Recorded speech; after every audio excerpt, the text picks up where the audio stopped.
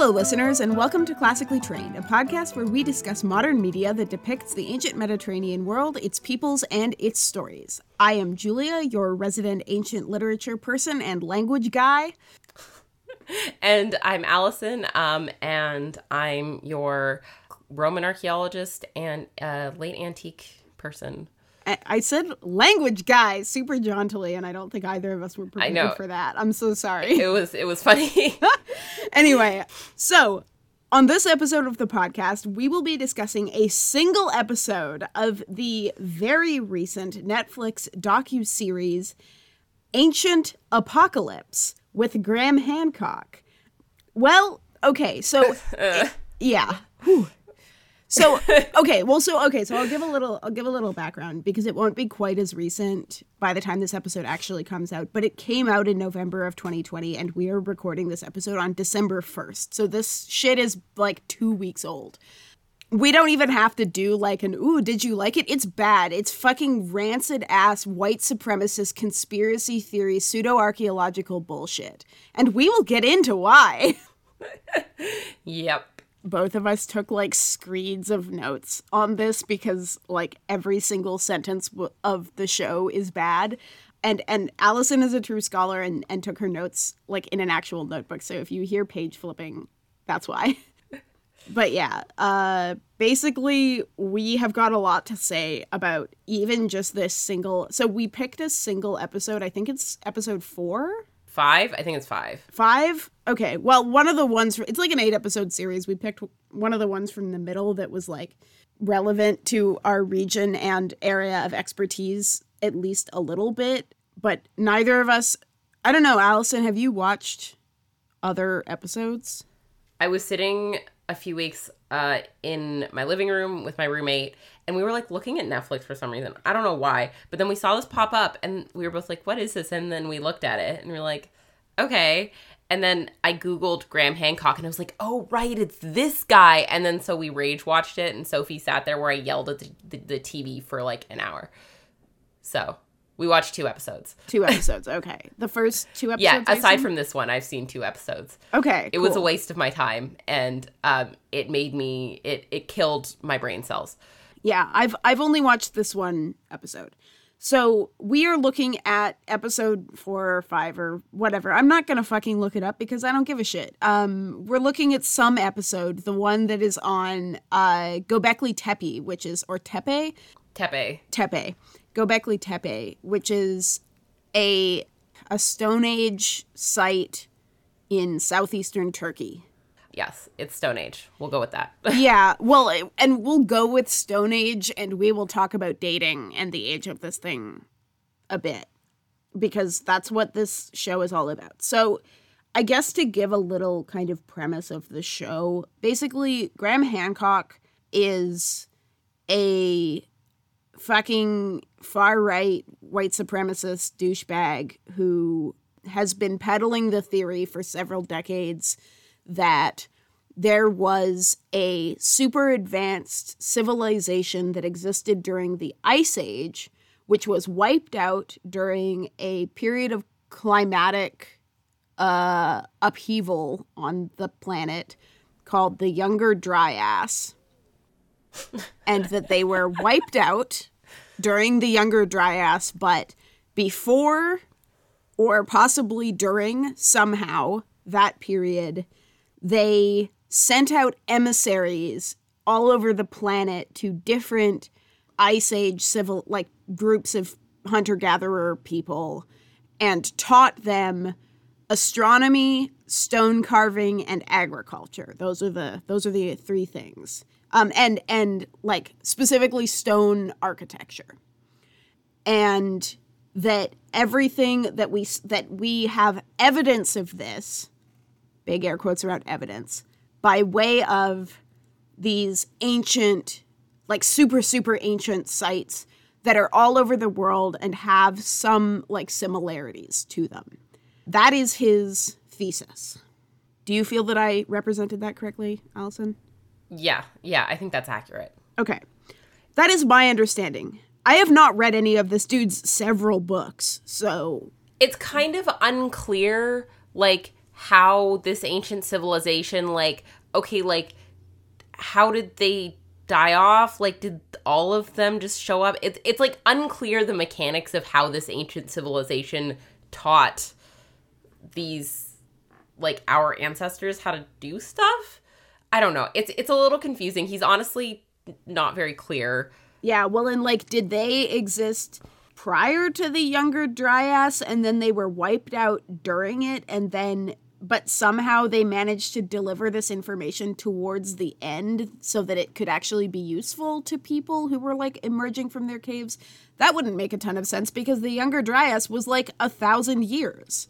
Yeah, I texted Julia while I was watching this, and I was like, honestly, Ancient Aliens is a more, like, believable theory than this, because Ancient Aliens, you can trace this, like the steps in that are aliens descended, told people about technology, and left.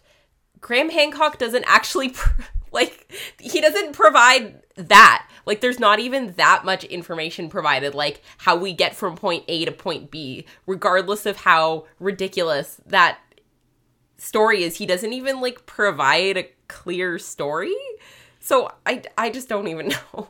Yeah, I mean, we'll get into the specifics of the quote-unquote evidence that he finds at Göbekli Tepe. I'm going to continue to mispronounce that. I'm so sorry. Extreme apologies to my classmate Hakan, who is Turkish and speaks Turkish, and I am sure I'm pronouncing this like rubbish. But we'll get into the evidence at that site that he presents in this specific episode. However, there are some significant flaws in the overall thesis. The main one being, if there was some grand, like, advanced civilization that had the technologies of agriculture and stone architecture and stuff like that, like, why did none of that endure the way that Göbekli Tepe and other Stone Age and pre-Stone Age sites and artifacts and so on, like Paleolithic sites, have? Because, like, I'm gonna bring up cave painting again in this episode, but for example, this is literally on Wikipedia. The oldest known cave paintings are more than 40,000 years old. So I don't really understand why, like, geologically speaking, if there was some immensely advanced, technologically advanced Ice Age civilization, why we would have no traces of them other than their supposed influence on an improbably broad spread of diverse cultures across the planet. Yeah. And yeah, like, you make a good point, is like, okay, we have technologies and art from before the Younger Dryas and this, like, big climatic shift. So Graham Hancock doesn't claim in any of the episodes that I watched that those are part of this, like, older civilization or whatever. I have a few things I want to say about, some even pre-Paleolithic stuff too, but it just is, I don't get it. Yeah. Again, Ancient Aliens, like, genuinely makes more sense to me than this does. Yeah, because to be honest, so here's where I admit publicly on the internet, like, I don't think we're alone in the universe. And if I were provided with some convincing evidence that prehistorical civilizations had been visited by aliens, I would probably be like, okay, sure, because I believe aliens exist. But I don't believe that an Ice Age human civilization with advanced technology existed, because there's no fucking evidence of that, and it seems wildly improbable in a way that aliens didn't. To be clear, I don't think aliens visited prehistoric humans, because I have never seen any evidence to suggest that. But I would be willing to accept it if there was evidence. And similarly, if Hancock had at any point in this episode been able to present me with evidence that such a civilization likely or even plausibly existed, aside from flagrant misinterpretation or, like, complete ignorance of Occam's razor as far as the evidence at other, like, Stone Age sites in various parts of the world, yeah, I would probably be willing to accept the theory, but I don't think he presents any evidence. But I am fully prepared to walk through point by point every fucking thing he says in this episode and tear it to shreds, because I just think that it doesn't hang together. But we'll get to that. So this episode is less than half an hour. I think it took me an hour and a half to watch the episode. I have 6 pages of notes, including several excerpts from articles responding to this show. I definitely saw a bunch of interesting Twitter threads, and then I don't even know if I like them. I'll see if I can track them down. Hopefully we can just stick in our show notes like a bunch of stuff other people have said, because this has been discussed by a lot of people in like very like interesting and intelligent and ways. So we can stick all of that in there. This guy's been doing his bullshit for a long time. So totally. But we'll get to kind of public media response, like mainstream media responses to this show, probably at the end. So we have something of a roadmap for this episode. First, Allison is going to take us on a jaunty little stroll through some, like, how to do archaeology shit. And then we're going to break down the episode, and then I think we're going to talk about broad takeaways and responses too. And yeah, I feel like I'm going to do a little, like, get on a little tour bus. That's what the, like, word jaunt is. Like, I'm going to get on a tour bus and, like, show the archaeological site and give a little explanation. Anyway, I'll just ramble. No, for sure. Let's do that. So, do you want to explain us how archaeology do? That was not a coherent sentence. So, a lot of stuff that this man, Mr. Hancock, sir, bases his theories on is dating evidence. So, like, what time period? He's very like, this comes from this time period. And because it comes from this time period, then this means, like, that this came before this, and it's really important. We'll go through, like, the details, but he puts a big emphasis on when things are dated, too. And it is really important to note that dating ancient materials is extremely difficult and is a huge pain in the ass, and even, quote unquote, like, sort of more, like, scientific methodologies that are portrayed as super accurate, like, aren't. So the first method people used to do any sort of dating was creating relative chronologies. So when you excavate, basically you, like, take off, like, layer by layer by layer, right? And, like, the basis of relative chronologies is really simple. It's like, okay, well, this thing is underneath this thing, and so it must be older. Like, that's it. That's a relative chronology. So then you can, if you have a lot of information from different time periods, like a lot of different artifacts that you've excavated in layers, and then you can sort of draw conclusions across from that, then you can be like, okay, well, there's a time period that we can put together where, okay, like, all of these objects seem the same, and then from the levels above, there's another clear change in all the objects. So materials that people tend to use for relative chronology is in Eurasia. For the sort of periods we're talking about, it's largely ceramics.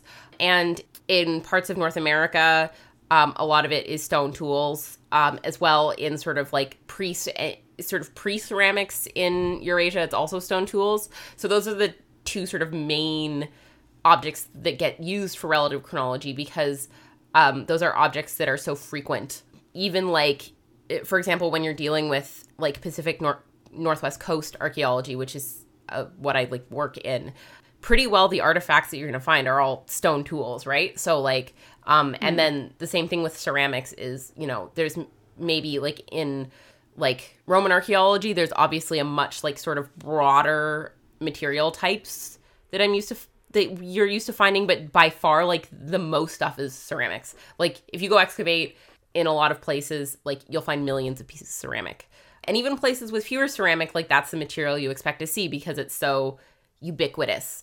Anyway, all that to say is that you use these really, really common material types to create these relative chronologies. So basically, before, you know, we had any sort of, like, concrete dating methodologies where we could say, okay, this is from this time period. Basically, what we were saying is, like, okay, well, this ceramic dish is this shape, and then in everything that seems to be in like a site, okay, we find this ceramic dish shape, and then in the next layer up, we find a different ceramic dish shape.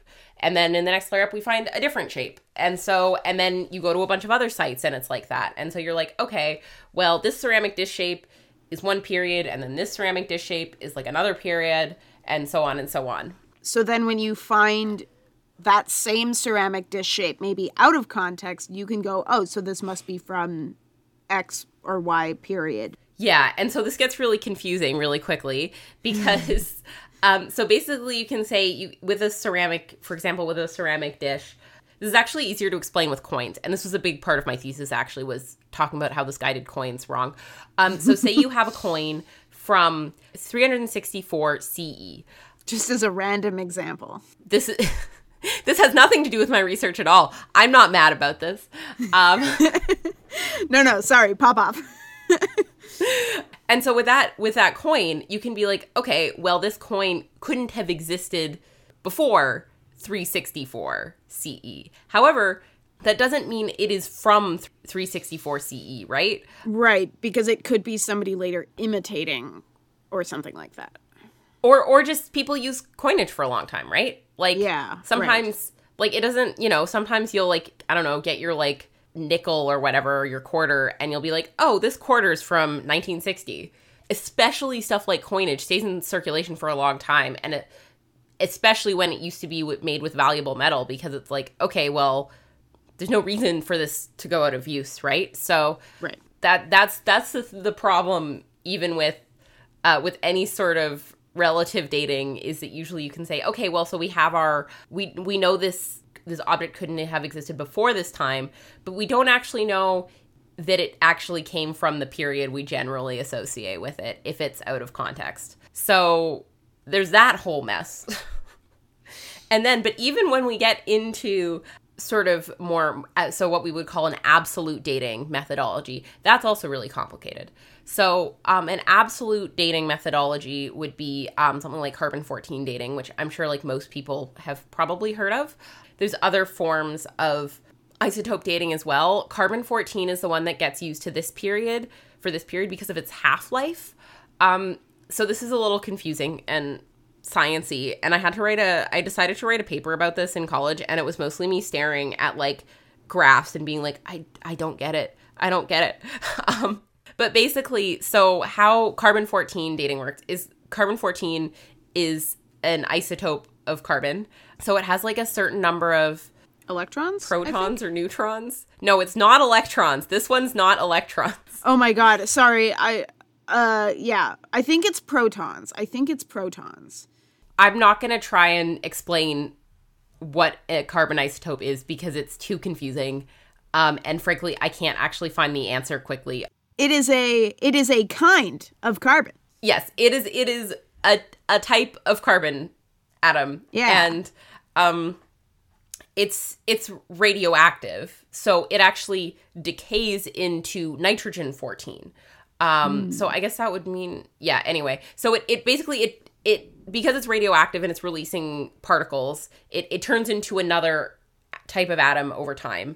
Just like, would happen with any sort of like materials, you'd use like at a nuclear power plant or whatever, except this isn't actually dangerous.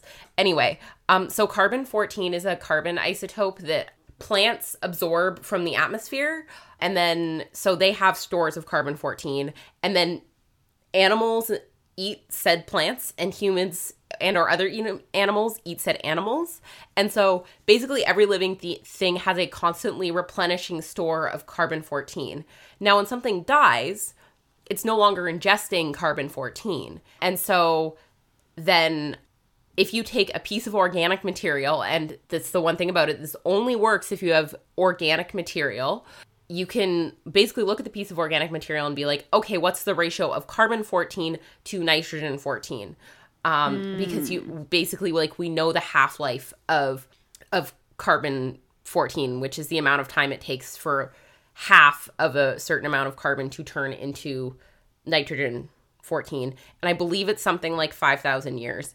And this half-life is really important for, like, what sort of age of stuff you can use. You can date stuff with, because, like, if the half-life is really long, then enough of the particles won't have decayed to make sense of it. So I know some sort of for doing the dating for hominids, I think there's like potassium dating. They use a different isotope that has like a much longer half-life.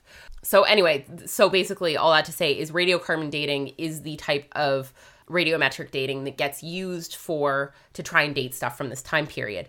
Now, radiocarbon dating, the thing is with radiocarbon dating is you don't get a specific number. What you get when you do radiocarbon dating is you get a number and then you get an error margin. So for example, you might get 5,000 years, what uses BP before present, and then plus or minus like 50 years or plus or minus 100 years. So you get a date range, you don't get a specific date. That's the first thing. And the date ranges can be like quite big. Again, like a few hundred years of error.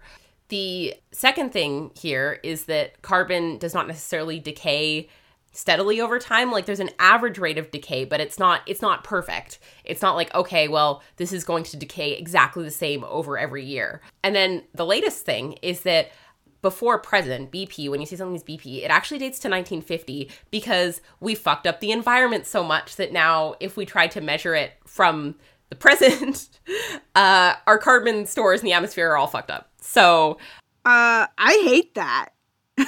Yeah. Yeah, so when you say something is a date, a BP, it means before 1950 because of how badly we fucked up the atmosphere. Great. That's great. So, Jesus Christ. Okay, well, okay, so great. Sorry, that caused me a mental breakdown. Oh, yeah. Sorry. No, I'm glad to know, but also fuck. This gets even more confusing, and I'm giving the shit. Okay. bare bones layman's. This is what I understand of this. Like it's science TM. It's complicated. I don't really know how atoms work. All of this to say is that precise dates don't exist, really, especially when we're talking this far back. If anybody's like, this happened in this year, it's just not possible. We just can't give that level of certainty. Stuff that I don't know exactly what they've used for dating at Göbekli Tepe. The dates that he gives in the show, they're in line with the dates that I am aware of as being accurate. That in itself is not a problem. Yeah, well, and I will say, like, one thing to be said about this is that, so he talks about them having done radiocarbon dating at this site, which as far as I know is the truth, that they did radiocarbon date both the megaliths at... So, for the listener who may not be familiar with Göbekli Tepe, for those who may not be familiar with it and what it looks like, it is a series of big fucking rocks, also known as megaliths. That is the official term. Which does actually mean big rock, so... It's... Some fucking scientist looked at that shit and was like, that's a big rock. And everyone was like, yeah. People basically took ancient Greek and used it, and it sounds sciencey and fancy now, but all of the stuff is like that. It's like, yes, megalith, big rock. Yeah. But the important thing is that it's a bunch of big rocks, and it's a big hill, and there's these like circles of big rocks. I'm gonna take over from you in these descriptions. So Göbekli Tepe, basically what it is, there's a hill, and people built a bunch of, essentially this is what we sort of call monumental architecture. So big. And so it's a series of like large stone circles with large stone T-shaped pillars in the middle. We don't, all we have as the structure is stone. I don't really know if there was anything else involved in the structure about whether or not there was some sort of like roof support or something. I'm not aware. I don't think that's the case. I think they're just shaped like T's. Yeah. But anyway, so just imagine a really big stone circle with these very large stone T-shaped pillars. And also some of them had sort of benches, like little benches, platforms around the edge for people to sit on. And they all have like relief carvings on them. So essentially when you see a carving something carved into a stone that isn't fully 3D, you would call that a relief. So, and those are generally of a lot of animal figures and a lot of human figures, and some sort of like geometric-y designs. And it's also important to know that they're very stylized. And so this is true of Göbekli Tepe, and then also another site that they mentioned, which is Karhan Tepe. So I think at Karhan Tepe as well, there was some slightly different architectural things. There was actually a big head coming out of the wall, so like a full 3D stone carved large head coming out of the wall. We'll talk about the big head. But yeah, all that to say, but it's mostly most of the art is these very stylized, incised figures on the T-posts themselves. And the T-posts are sort of made of like a very large blocks of stone, whereas like I'm pretty sure the circles are, sort of, the way you would build a wall with stones and putting stones on top of one another. They're not, that in and of itself is not they're not monumental stones that are being used to make the walls, but the T-posts are. The T-posts are, something like, essentially, not like Stonehenge size stones, but that sort of idea, right? Like one big piece of stone as opposed to being built of smaller pieces of stone. Yeah. It's also worth noting, and so the reason that I was kind of like, maybe we should describe this, is because the other thing that's worth noting is that, so when they dated this thing, and he talks about this in the show, and as far as I could tell from Googling around about it, this is the truth. When they dated this thing, one of the things they found is that, first of all, there's actually more of these enclosures, like, in the hill that are yet unexcavated. Like, a very small proportion of this overall site, which is in fact fucking massive, is currently excavated, and like most of it has not been studied at all, in fact, because it is still underground. But one of the things that they found when they radiocarbon dated both the stones and like the enclosures, like the walls of the enclosures, which were also built out of stone, but as Allison said, kind of differently, and then the fill, the like dirt and pebbles and shit that were in the enclosures filling it up before it was dug out, those are, they've dated all of that stuff, and it seems like it was in use up to a point, and then kind of all at once it was filled in at some certain point along the way. And we don't know exactly why or what the fuck, which is, and like, so he talks about this, and we will get to this, but that's a fair question, is like, why fill it in? And I mean, I can think of some explanations about why you might fill in what was presumably some kind of sacred site before you abandoned it. But like, that's, that's somewhat immaterial to the overall thing, which is that technically what he says about that is in fact the truth, that they have carbon dated various parts of this site. There are dates, but as Allison has lovingly described for us in reasonably understandable terms, given how fucking complicated it is, carbon dating is like not the most reliable shit. I mean, it's reliable, but it's not precise. So okay, we should get into the play-by-play of this episode. All right. So I took pretty meticulous notes, so I will walk us through his points, I guess, if you're okay with that. Yeah. In the opening of the show, he begins by talking about the sky and how, like, in ancient civilizations, this is like the cold open, quote, "To the ancient, stargazing would have been the greatest show on Earth." So he's talking about the significance of the stars in the sky to ancient civilizations. I had to pause. First I had to pause and make a note that says in Wiggly's, "Light pollution evil, ooh."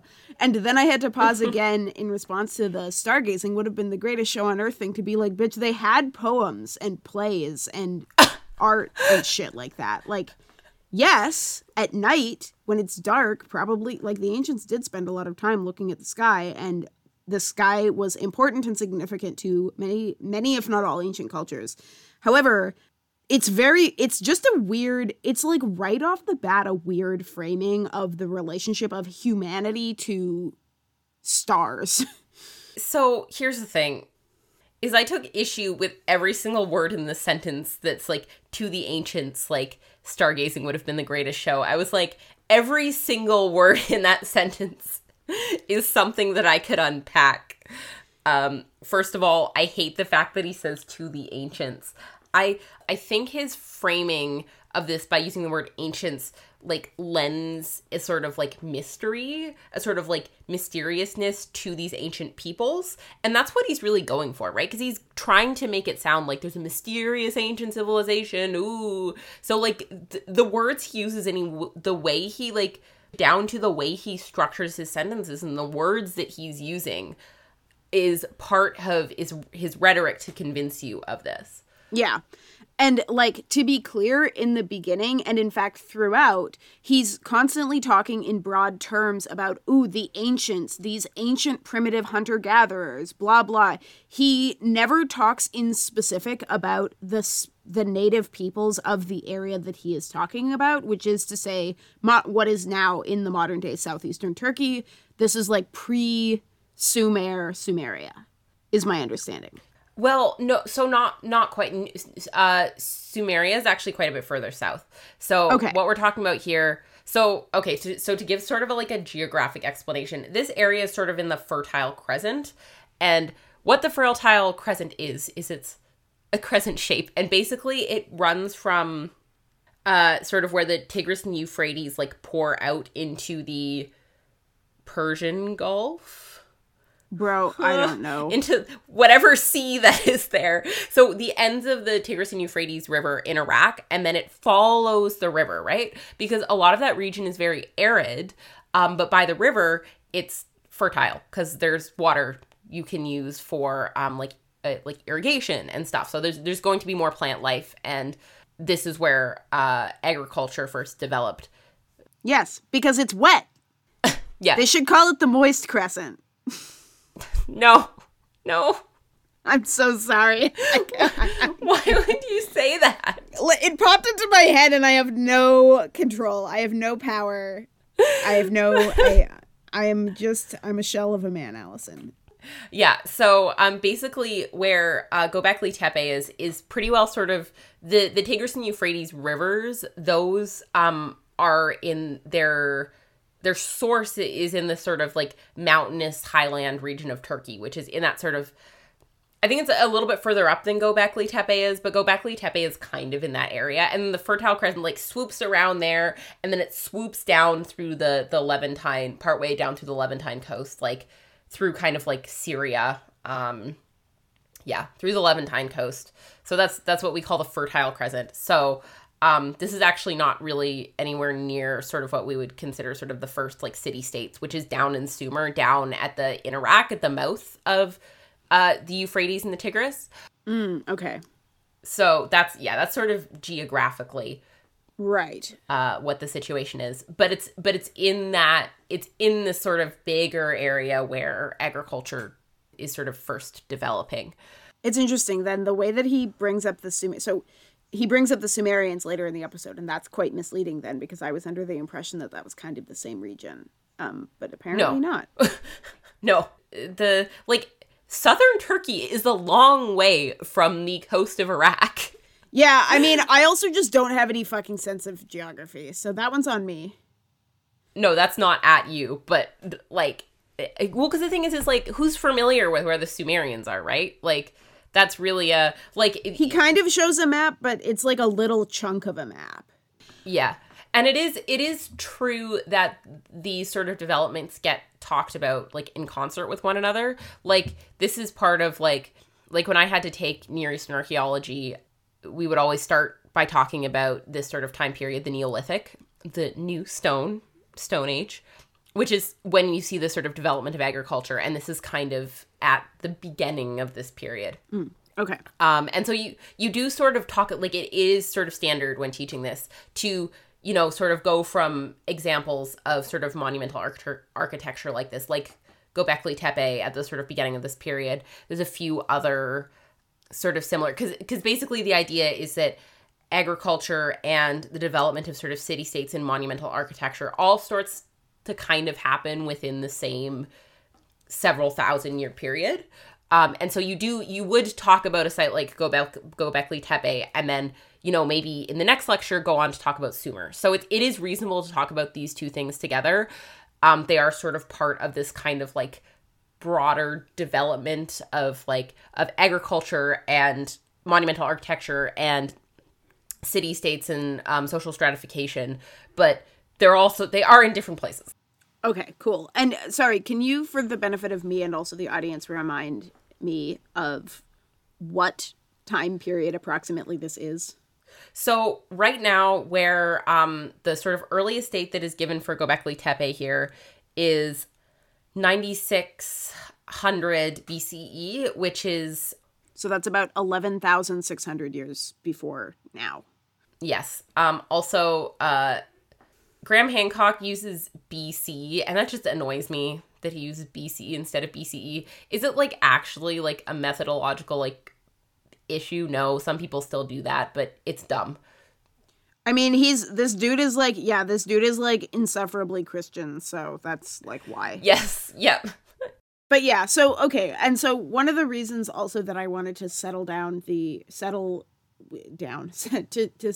question of the geography is because this is that basically he does this shitty preamble about like, ooh, why were the ancients so like interested in the sky, and we build these like we find these ancient structures that are pointing at the night sky.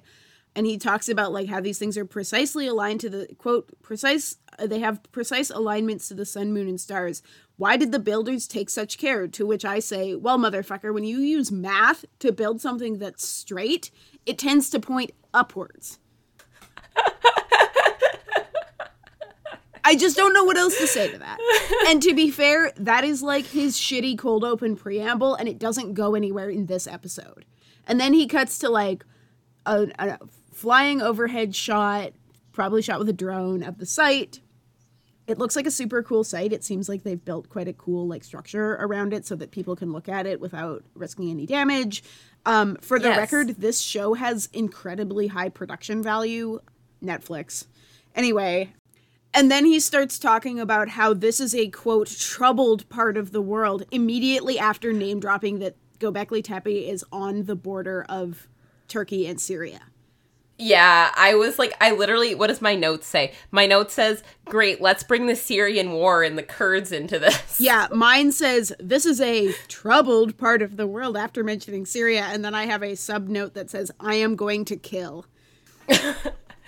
I think it's worth noting at this point that I know people who are more closely related to the Syrian conflict than a lot of other people know, so this is fucking disgusting. It's just like a disgusting, unnecessary, like, ooh, this part of the world is so troubled and full of conflict. It's like, shut the fuck up, man. And, like, he specifically mentions Syria, and I understand, like, that is the country that is on the border right there, but, like, why the fuck? You don't you can say southwestern Turkey and move on. He's just racist. Yeah. Yes, he is racist. In conclusion, I mean, yeah, we could just end it there. Yeah. Like, he's racist. He's racist. We don't have to talk about it anymore. And then he starts talking about the Sumerians, which is why I was confused about whether the Sumerians were right in this region, because he goes from talking about where Göbekli Tepe is directly into talking about the Sumerians. There's an extremely loaded use of the term civilization when he declares the Sumerians to be the first civilization, and I'm like, okay, well, define civilization. Yeah, I hate the word civilization. What this is sort of generally used to denote, I hate the idea of, like, quote-unquote, the dawn of civilization or whatever, because it's how we frame what is, quote-unquote, civilized, essentially. Yeah. Which is stupid. But what essentially when people talk about Sumer as, like, the quote-unquote dawn of civilization, it's the development of the city-state and social stratification. And agriculture is, like, a big part of that. Yeah, and agriculture, the city-state, and social stratification. So basically you have a portion of land that is controlled by a small group of people, and then there are varying degrees of people below that who do different things. So, like, you don't just have a bunch of people whose job is to, like not everybody's going around and, like, trying to get food for themselves in the community. Basically, you have people who do the agriculture, and then you essentially have then social stratification is manufactured. Well, it's manufactured by the fact that you have people doing different jobs and that people are trading food for other things, right? And so, yeah, then you have, so basically the development of a political system based on social stratification. That's what they mean by the rise of civilization. Now, to be clear, the actual people of the actual fucking Sumerians, like the people, they came from somewhere. We all came from somewhere at some point. there was some manner of civilization in the region. It's just that it was hunter-gatherers, and hunter-gatherer civilizations are also civilizations, to be clear. Yeah. Nomadic civilizations are also civilizations. It's worth noting here that this is just, like, again, like, this is just, it's just incredibly racist. Like, that's what this framing is of quote-unquote civilization as beginning in Sumeria. It's fucking racist, and it's also part of our framework, the way we sort of use to, like, discount a lot of indigenous cultures and what is now, like, specifically North America, because there, in a lot of places, wasn't the same sort of, like, use of agriculture as it was intensely in Eurasia, or the same types of monumental architecture. And so the fact that their cultures and societies don't fall in line with these steps that we've created as quote-unquote civilization, it's racist. Yep, it's racist, it's colonialist. Yeah. In conclusion. Speaking of racist and colonialist, the next thing that he says, and I'm just going to read a long quote here. Quote, "This site requires us to abandon all our prejudices about our Stone Age ancestors. Far from being, this is not what his accent sounds like, but I am putting this on. Far from being technological primitives, their accomplishments here prove that they had hitherto unsuspected abilities rivaling those of much later and supposedly much more advanced civilizations." Literally everything about that sentence is bad. Literally all I wrote as my note for this was, whoo, boy. Yeah. It's hard to comment on all of this because it's just such a wretched framing. But this is what we're working with. I mean, here's the thing. So Göbekli Tepe, basically in the 90s when this was excavated, it basically the sort of conception of the quote-unquote, big scare quotes over this, development of civilization, is that you get farming, and then you get agriculture, and then you get monumental architecture and social stratification. Farming was considered to be a necessary first step. And this monumental structure at the beginning of the Neolithic period, sort of prior, during, around the same time people are starting to develop agriculture, kind of turns that on its head. And that's pretty well accepted now. Like, that's what we learned in school. It's like, okay, this thing actually was happening before we have transitioned in some areas, like, to a completely agricultural society that is using domesticated plants and animals as, like, their method of sustenance. And so I'm going to turn briefly and talk about Stonehenge for a hot second, because Stonehenge is, I think, a more familiar touch point for a lot of people when thinking about megalithic structures. And so Stonehenge is generally dated to about kind of 3000 BCE to 2000 BCE. Agriculture was introduced to the British Isles, as it were, around 4000 BCE. So agriculture existed in, like, what is now England at that point. However, I am just going to go ahead and read this fun, spicy little quote from EnglishHeritage.org.uk. Quote, "The arrival of farming in Britain in about 4000 BC did not immediately transform these semi-nomads into year-round permanent settlers. More herdsmen than intensive arable farmers, Neolithic and early Bronze Age people continued to move around territories. These were now focused on great communal monuments like Bela Snap in Gloucestershire and West Kennet Long Barrow in Wiltshire, which West Kennet Long Barrow is pretty close to Stonehenge. So it's worth noting Gloucestershire is Gloucester, because oh, motherfucker. The English are fucking insane. Okay, well, great. Gloucester. I'm so sorry to... If I'm not actually right about that, then I'm going to sound like a fucking idiot, but I'm pretty sure it's Gloucester. Sure. All right. Like Gloucester. What? Fucking... It's fine. Name of place that I have mispronounced. I probably pronounced the name of the thing, too. It's spelled Belas space Knap. So these things are... These are large monuments. The West Kennet Long Barrow is big as fuck too, and like Stonehenge also is kind of just, it's about 1,000 years post the introduction of agriculture, and it seems likely to me that this was also that like Stonehenge, I believe Stonehenge was also a site where people were returning to it but were not necessarily settled around it, and therefore it seems very obvious that is a likely model for this site as well. Yeah, that's what I essentially learned in school when we talked about this, as something where actually, like, maybe sort of multiple different hunter-gatherer groups would kind of come to conglomerate and do something. Do some ritual shit, ?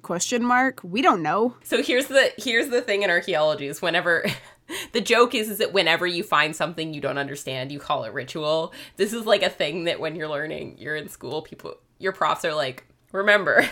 Listen, it's all ritual when we come down. When all culture is ritual when you come right down to it. So it's fine. Oh, okay. Wow, we're getting real theoretical here. But yeah, they're doing, I don't know what they're doing here. They're doing something. And I don't think it fucking matters. Well, I mean, it's interesting and it matters. Obviously, we would love to know. But as far as disproving this shithead's theory, it doesn't matter. Because the immediate next thing that he says is, and pursuant to your point about you literally being taught in school that it's fine, you don't need agriculture to have monolithic, like, monumental architecture. Quote, based on everything we've been taught about prehistory, it shouldn't exist. Bro, who's been taught? Based on what I've been taught about prehistory, yeah, this is fine, actually. So here's the thing. Just to talk about this guy, I keep forgetting his name, even though I know his name. I keep wanting to call him Graham Linehan. Yeah. So Graham Hancock, Mr. Hancock, sir, he has this framing where he frames himself and the audience in opposition to archaeologists. And he paints archaeologists as sort of old and unwilling to bend to any of their ideas and stuck in their ways and elitist. I'm not going to say that this does not exist in archaeology. That's, for a while, archaeologists were a bunch of upper middle class white men. And that, of course, sometimes did not produce good research. And people were threatened when other people showed up and had different ideas. That being said, archaeology, as is most of academia, are just people constantly arguing with each other about the smallest things. Like, people couldn't agree on, like, the smallest thing. Like, somebody will be like, this plant, this particular version of wheat showed up 2,500 years ago here. And then another guy will be like, no, it showed up 2,600 years ago, 5 kilometers over there. I mean, case in point, you have an entire chapter of your master's thesis arguing about how a dude dated the coins at the site. Yeah. Like, I'm making an argument about, like, 40 years. Yeah. I'm making an argument that he said basically it's like, oh, this happened on this specific date. And I'm like, actually, no, we have a 40-year date range. But yes, I spent hundreds of hours on that. Yeah. And this is the thing is, like, he routinely is like, oh, big archaeology is lying to you. And it's like, big archaeology doesn't fucking exist. Yeah. Anybody who is actually remotely connected to the academy, which this guy is, I mean, I think he has certainly at least I believe he has a graduate degree. And he's written several, like, actual academic books. So he should know. Quote unquote actual academic books. Well, yeah, back in, like, the 80s. But I mean, he should understand that academics, like, academia as an institution is an institution of people arguing with each other about shit. And, like, yes, yeah. I'm not going to say that the ivory tower is not super resistant to change, because it is. It's very hard to get a new theory in the ground. But if you have sufficient evidence, but that's the kicker, right? Yeah. Yeah, and here's the thing. I've also been very lucky in my archaeological education in that I have largely worked with people who are very young. Yeah. And so they're not so much set in sort of older methodological approaches and not so resistant to change. Somebody I worked with a lot in my undergrad and master's degree who have, like, excavated within stuff and who was one of the readers on my thesis, Dr. Kevin Fisher. He uses LiDAR, which is, like, basically a laser scanning, which creates a 3D model in order to make a virtual reality version of his site. Like, I put on the virtual reality goggles. It's really cool. Wait, that slaps. Yeah, no, it's cool. There's lots of people doing really interesting and, like, innovative things in archaeology. Would you describe their work, Allison, as groundbreaking? How long were you putting off making that joke? Only like 10 seconds. It popped into my head. Anyway, No, for sure. Oh my God, that was atrocious. Like, listen, anybody who's had tenure for more than 15 or 20 years is maybe like not 100% to be trusted, but there's lots of young, innovative people working in the field of archaeology, and especially, even and perhaps especially, like prehistorical, like Stone Age shit, because we have no way to access it without trying out new methods to find out more information.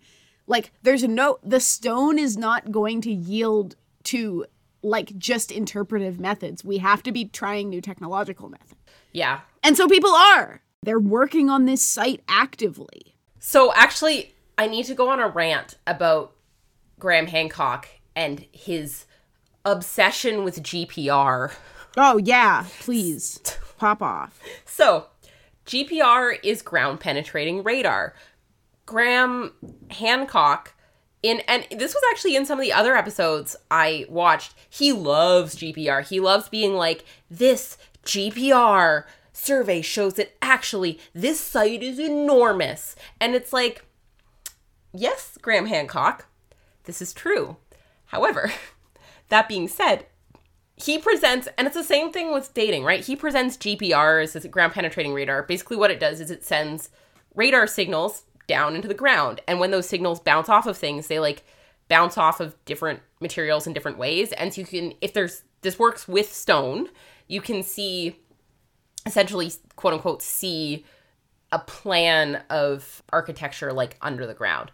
But here's the thing, is like any of the stuff we've talked about, this is not a perfect science. It only works with stone, and I'm not 100% sure. It might actually only work with certain types of stone.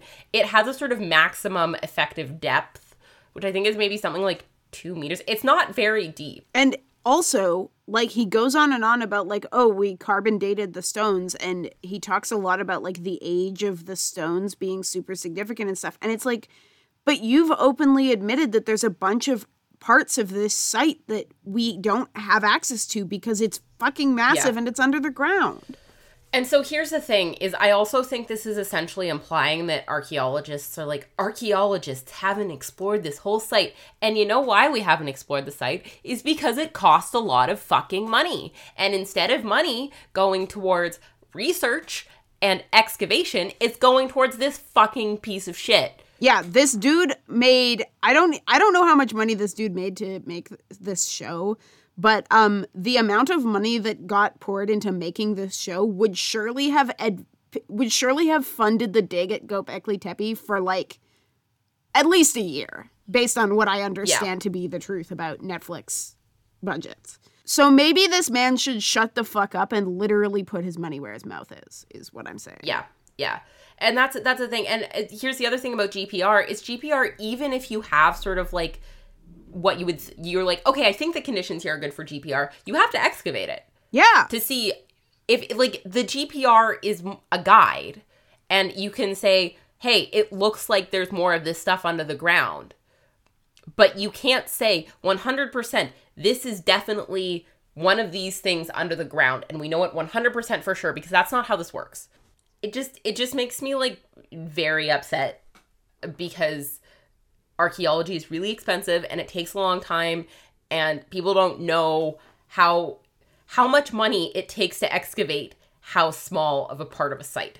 Like, yeah, excavation done properly is really, really slow, really time consuming. If you're trying to do something like carbon dating, you have to be really, really careful because it's really hard to properly collect carbon samples. This is something that I also didn't even mention either. This stuff is so easily contaminated. You touch it with your finger, sample's done.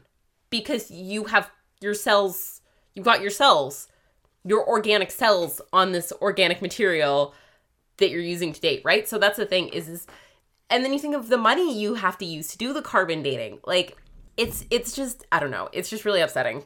And I'm mad. Yeah, we're both fucking mad. Speaking of being mad, I'm going to transition to talk about something else, which I mentioned a couple minutes ago, which is that this dude is so fucking Christian. So to move forward a little bit, And so I'm going to address a couple of things. He starts talking about the carvings on the stones, and then he talks about the moving of the blocks. He's like, "Ooh, we don't know how they lifted the blocks." Bitch, we also don't know how they lifted the blocks at Stonehenge. This is not a new question. No. It's a real fucking problem. We don't know. It was hard, but they clearly did it somehow. The last time, as far as I'm aware, and I could be wrong at this point, there's still questions about how people built the pyramids. Yeah, we don't fucking know. Whoa, the archaeologists don't have answers, bro. No shit. We'd love it if you offered some. Here's the thing, too, is like, for example, we didn't know the recipe for Roman concrete until like 4 years ago. Oh, did they finally figure that out? They did figure that out. Wow, yeah. good for them. But Roman concrete is so dope. It was so strong and so great. And people spent years trying to figure out why is their concrete so great? Like, what was their concrete recipe? All that to say is, like, we don't know how ancient peoples did everything. Like, I think the problem here is that we've, quote unquote, framed ourselves as an advanced civilization, and therefore we must know how this stuff works, right? There's no way that an ancient people could have this technological skill that we don't have because we're more advanced. Yeah, which is like, no, shut the fuck up. Anyways, and then he talks about the art, and he's like, ooh, these, like, he refers to them as unsophisticated hunter-gatherers living in mud huts when he's talking about how, like, it's so bizarre that they could make all of this fantastical, like, stylized animal art, and it's really beautiful and stuff. And then I'll say, I'm going to skip ahead here. He says something about how he refers to the animal carvings as, quote, a Noah's Ark in stone, which I was like, okay, first I saw of that. all, I literally... Do you want to hear my note for that? Yes, I do. Quote unquote, Noah's Ark in stone. Arrow, this is going nowhere good. Yeah, I just... And I thought of you, and I was like, yes, the Christianity has arrived. Yeah, I mean, okay, look, first of all, we're approximately 10,000... Well, we're approximately 9,000 years pre the, like, earliest biblical text, so shut the fuck up. No, it's not. And second of all, people have been making art forever. And they have been making art of animals for fucking ever. Like, I am currently looking at, I mentioned this earlier, I am currently looking at the fucking Wikipedia page for cave painting.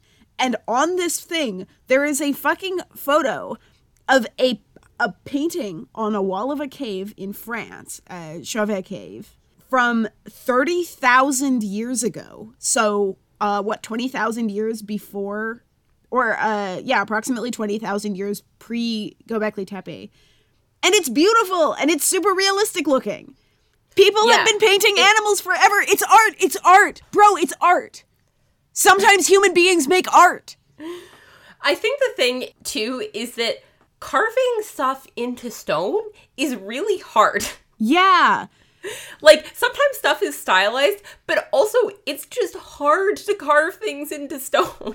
Well, yeah. Like, and it's really funny if you look at, with the sort of spread of the Roman Empire and the, like, trickling of sort of Roman styles of art elsewhere, you see people trying to imitate, for example, like Roman relief carvings, and the British examples are really fucking funny because they're not done very well, because that's a hard skill how to learn. Yeah. Like, those beautiful, like, realistic stone carvings are really, really difficult to do, and they require certain materials. So, like, yeah, partly there's stylization, and partly it's hard.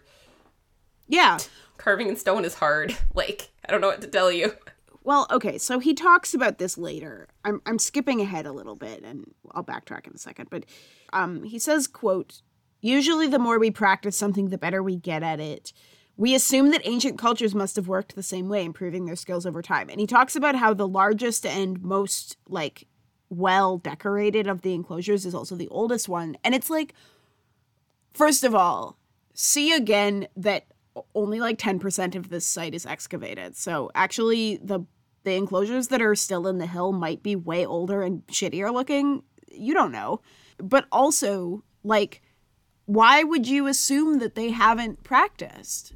Just because you don't have it doesn't mean that it didn't exist. And also that why would you assume that they wouldn't just be careful when, as, you know, Allison, you were just saying, like, this is hard and it's expensive. Like, how many fucking big ass blocks of stone have you quarried? Do you want to go quarry another one? No. So you're going to take your time and do it right the first time. Like, I don't know. It just seems like a weird thing to be like, there's no way that anybody could be good at this the first time. It's like, maybe, but also you don't know that it's the first time, and also, like, weird flex, bro.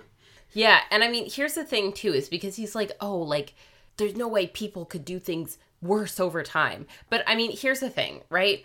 If you look at, I don't know, you go to friggin' France, and you've got Notre Dame, but then, I don't know, you have a church from the 19th century or something nearby, and you're like, wait, but, like, Notre Dame is so much nicer than this little 19th century church. How is that possible? Yeah. And it's like, styles change over time.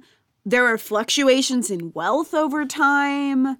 Like, it's just it's like a weird, inane point that doesn't really stand up to even 1 second of scrutiny. No, it doesn't. I mean, yeah, nothing he says stands up to 1 second of scrutiny. Well, yeah. But that one in particular really got me. As like, ooh, the carvings are good, so there's no way that a hunter-gatherer could have made it. Like, what the fuck are you talking about? Yeah, well, he does these really strange rhetorical things that are contradictory, and maybe if you're not sort of looking for it, you might not notice it, but it's really, yeah, because he does a thing where he's like, oh, well, nobody could have possibly gotten so good at this right away. But then he's like, oh, but we haven't excavated everything. There's so much more of the site. And I'm like, yeah, bro, what? You just contradicted yourself. But also then that really begs the question. It's like, okay, well, then in theory, we still should have somebody practicing it somewhere, right? Like, we should have the examples of the lost civilization, like, practicing their carvings or what. And, like, you could also say, for example, that children are not nobody is instantly good at something when they're first taught it. So why, just because, even if they were taught the skill, how did they get instantly good at it? I really want, I want somebody to give him a piece of obsidian, like, here, make a stone tool. Make a tool made by the primitive hunter-gatherers. Yeah, literally. The primitive hunter, make a stone tool. And that's another thing that I have to say, too, about this. As well, this is an early example of monumental architecture. People have been working with stone for literally millions of years. Literally pre-people being people. Yeah. Pre-Homo sapiens, there were stone tools. And also, lithic technology. It's hard. It's really hard to make a stone tool. Like, if we're going by what quote-unquote primitive is based on skill, stone tools aren't in any way primitive. They're really difficult to make. No. And there's some examples. People get so fucking excited when a crow uses a stick to get a treat. Like, using tools at all is not primitive. That is already significantly advanced. So, he uses the word advanced so much, talking about, like, ooh, this Ice Age civilization that was so advanced and taught this technology. And it's like, what do you mean by advanced? Like, what stage of technology are you thinking of when you say advanced? Because it can't have been metalworking, or we would have traces. And if it's stoneworking, then why is the evidence that you have, like, still considered the work of primitive people if it's not? Like, anyways. He contradicts himself. Yeah. He goes around in these fucking circles. Anyways. Yeah. So we have stone tools that are probably, like, the sort of earliest reported stone tools. I don't know. There's probably debate about this because there's debate about anything. But anyway, the oldest sort of reported stone tools are 3.3 million years old. Holy These fuck. are probably Australopithecines, like, in that sort of genus of hominids. So we have stone tools that are several million years old that predate the genus Homo. Yeah. You know what? And good for them. Hominids know how to use stone. Yeah. The idea that no hominid could have figured out how to work stone even on a massive scale without being taught by somebody is batshit. Yes. Again, the aliens would make more sense because it's like, okay, well, the aliens came down and left, and they left no trace aside from all of the magical pyramids or whatever the fuck. Where did the mysterious civilization go? Where did they go? Where did they fucking go? Did Ultron dissolve them when he snapped his fingers? Sorry, not Ultron. Whatever the fuck. Which one was it? Thanos? Anyway, no, but truly, like, it's a good fucking question, and he really does not get into it at all, and it was making me insane throughout the entire episode. Yeah, I'm like, I mean, at least just tell me something. Yeah, but he can't. But he just can't. Tell me where you think they went. I don't care if it's true. Just give me some sort of explanation. Yeah. So speaking of traces being destroyed, so the next thing that he moves on to, and I'm going to backtrack a little bit from when he talks about like, ooh, we get better at things over time, back towards where he said the fucking Noah's Ark thing. So he starts talking about the age of the different enclosures as lead up to this, like, don't we usually get better at things over time? And so what he says as part of this is that, yeah, so the biggest and most good looking to the modern eye of the enclosures is the oldest. And one of the things that he says about it is, quote, instead of updating the building they already had, they built new enclosures, which is true. But so here's what I have to say about that. First of all, literally 1 minute ago, Hancock was talking about how inexplicable it was that they were able to move the pieces at all or carve them or anything like that. So why is it more plausible that they could or would, if they have significant ritual use, take apart the old ones than that they build an addition?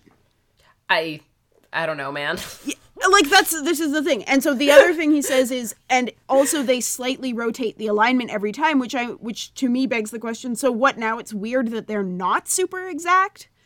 Like 1 minute ago, it was weird that they're so tightly aligned, but now it's like, wait, so now it's weird that they were not precisely calculated? I think the idea is that, like, the stars move or something over time. No, I know, and it's this, like, astronomy thing where it's like, oh, they were pointing towards specific stars, and I was like, okay, well, fair enough, so where was Sirius 11,000 years ago? Because that's what he says that it's pointing towards.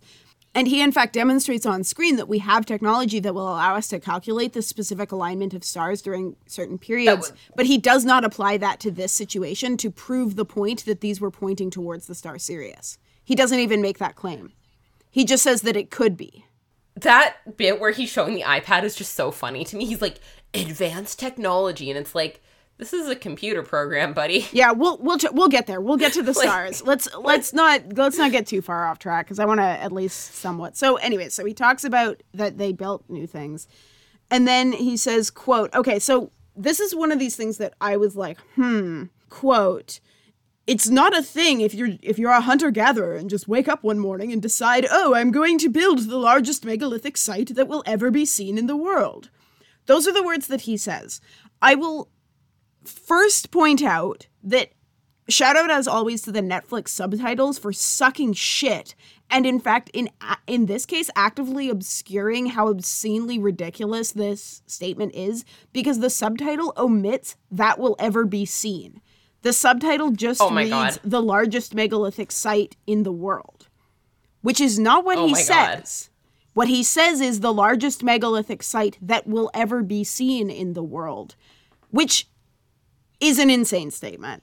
Like, okay. Yeah, but it's also like, what? How are you, if you're saying that it's a megalith, like, what are we? There may not be bigger sites, but there are definitely bigger megaliths. Anyways, the other thing is also, obviously, no fucking hunter-gatherer, first of all, no one hunter-gatherer, but also not even a group of them, quote, just woke up one morning and decide to build this site. It surely had some kind of purpose. And in fact, somebody probably like paid for it in some way because, humans have economies of things of various kinds. I mean, I'm sure it wasn't like an economy in the way that we think about it, or nobody paid for it in the way that we think about it today. But like, I think the idea actually with this site is because this is still sort of like pretty firmly in this quote unquote egalitarian society. Is it essentially like everybody was working together to build the site, more or less? Like, that's kind of sure, but like the idea. Yeah, no, and I mean, but what I mean by somebody paid for it is that like the community came together and people were, probably getting like fed by their community thanks to them working on the site. because, you know, if they were working on the site, they weren't farming or whatever. Like, people had to come together and decide communally, whether we think of that in terms of like, oh, people were getting compensated for their labor, or, oh, it was a communal decision to come together to build this thing, or fucking whatever, however you want to think about it. That, like, this was not somebody woke up one morning and decided to build this site. Like, no, this was a considered communal decision. This probably took years to build. Yeah. It's just, and he says it himself, like, oh, it's so ridiculous that anybody would think this. And I'm like, yeah, you're right. It is ridiculous. Why are you framing it this way? So what's the point? Like, nobody thinks that. I mean, he's trying to say that that's what archaeologists think. Yeah, which, like, we don't. If people don't know anything about archaeology, well, this guy, his rhetoric, the way he frames things is convincing. Like, basically, he's selling bullshit, but he sells his bullshit really, really well. Yeah. He's, like, very authoritative. He looks like, while he positions himself as anti-authority, he does actually sort of play on people's biases of what authoritative looks like, right? Like, he has a sort of very, like, posh British accent. He, you know, dresses nicely. He's this older white man. So he like exudes authority. So it's easy for him to say bullshit and for people to just believe it. Yeah. Okay, so he says that, and then he says all of this shit about like, oh, like there's no way that they like, quote, succeeded so brilliantly at building with megaliths at their very first attempt, which is, we've talked about that. Like, they didn't, probably. But if they did, it's because they took a long time and they did it right the first time, because materials and labor were, you know, they came at a hard cost when life is so marginal, you know? Anyway, and then he's like, yes, it's time to consider the possibility that the megaliths are the legacy of, quote, a precociously advanced lost civilization of prehistory. So he gets into his shit. He makes a comment about how, academic scholars have gotten locked into this framework, and that archaeologists, quote, find it offensive to suggest that, you know, this is some other thing. And it's like, yeah, we do, because you're wrong and also racist. Allison, do you find it offensive that somebody would suggest that there might be another explanation for how this site came to be than what you were taught in school? No, I find it offensive that this man is racist. Yeah, there we go. Onward. That's point proved. I find it that he's racist, and he uses archaeologists' hard work and years of dedication, and then just insults us repeatedly. Yeah. Yeah. And was paid millions of dollars to use our work and then insult us repeatedly for like 8 hours. So, yep. You know, I'm fine. I'm not mad. I saw this Twitter thread where somebody was like, I'm not mad at Graham Hancock. It was somebody who had, like, otherwise, like, who had a very, like, good Twitter thread, but it started with, like, I'm not mad at Graham Hancock. And I'm like, I am mad at Graham Hancock. Yeah. I'm not going to, like, pretend I'm not mad at Graham Hancock, because I am mad at Graham Hancock for a number of reasons. Yeah. And then he says a bunch of bullshit. He refers to Göbekli Tepe as, quote, more ambitious than the products of hunter-gatherer civilizations at the end of the Ice Age, I guess. I didn't really understand what he meant by more ambitious. It's just like, it's just another way to say advanced, essentially, because he's said advanced a million times.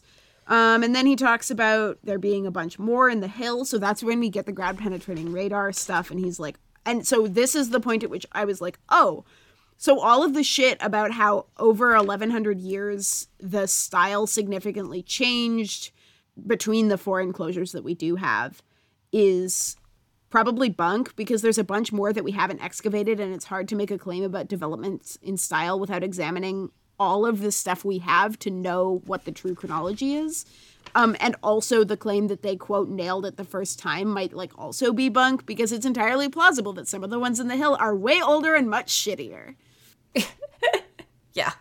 And then he says, quote, no prior skills, no prior knowledge, no prior background in working with stone, and they create something like Göbekli Tepe.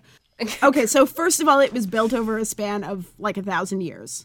But second of all, people, like, you talked about this, Allison, people have been making stone tools and working with stone since we were apes in caves. No prior background in working with stone? Bitch! You know, millions of years, pre-human ancestors, no background. Okay, and so then he says, quote, "There has to be a long history behind it, and that history is missing. In my notes, I have a sub-bullet that reads, yes.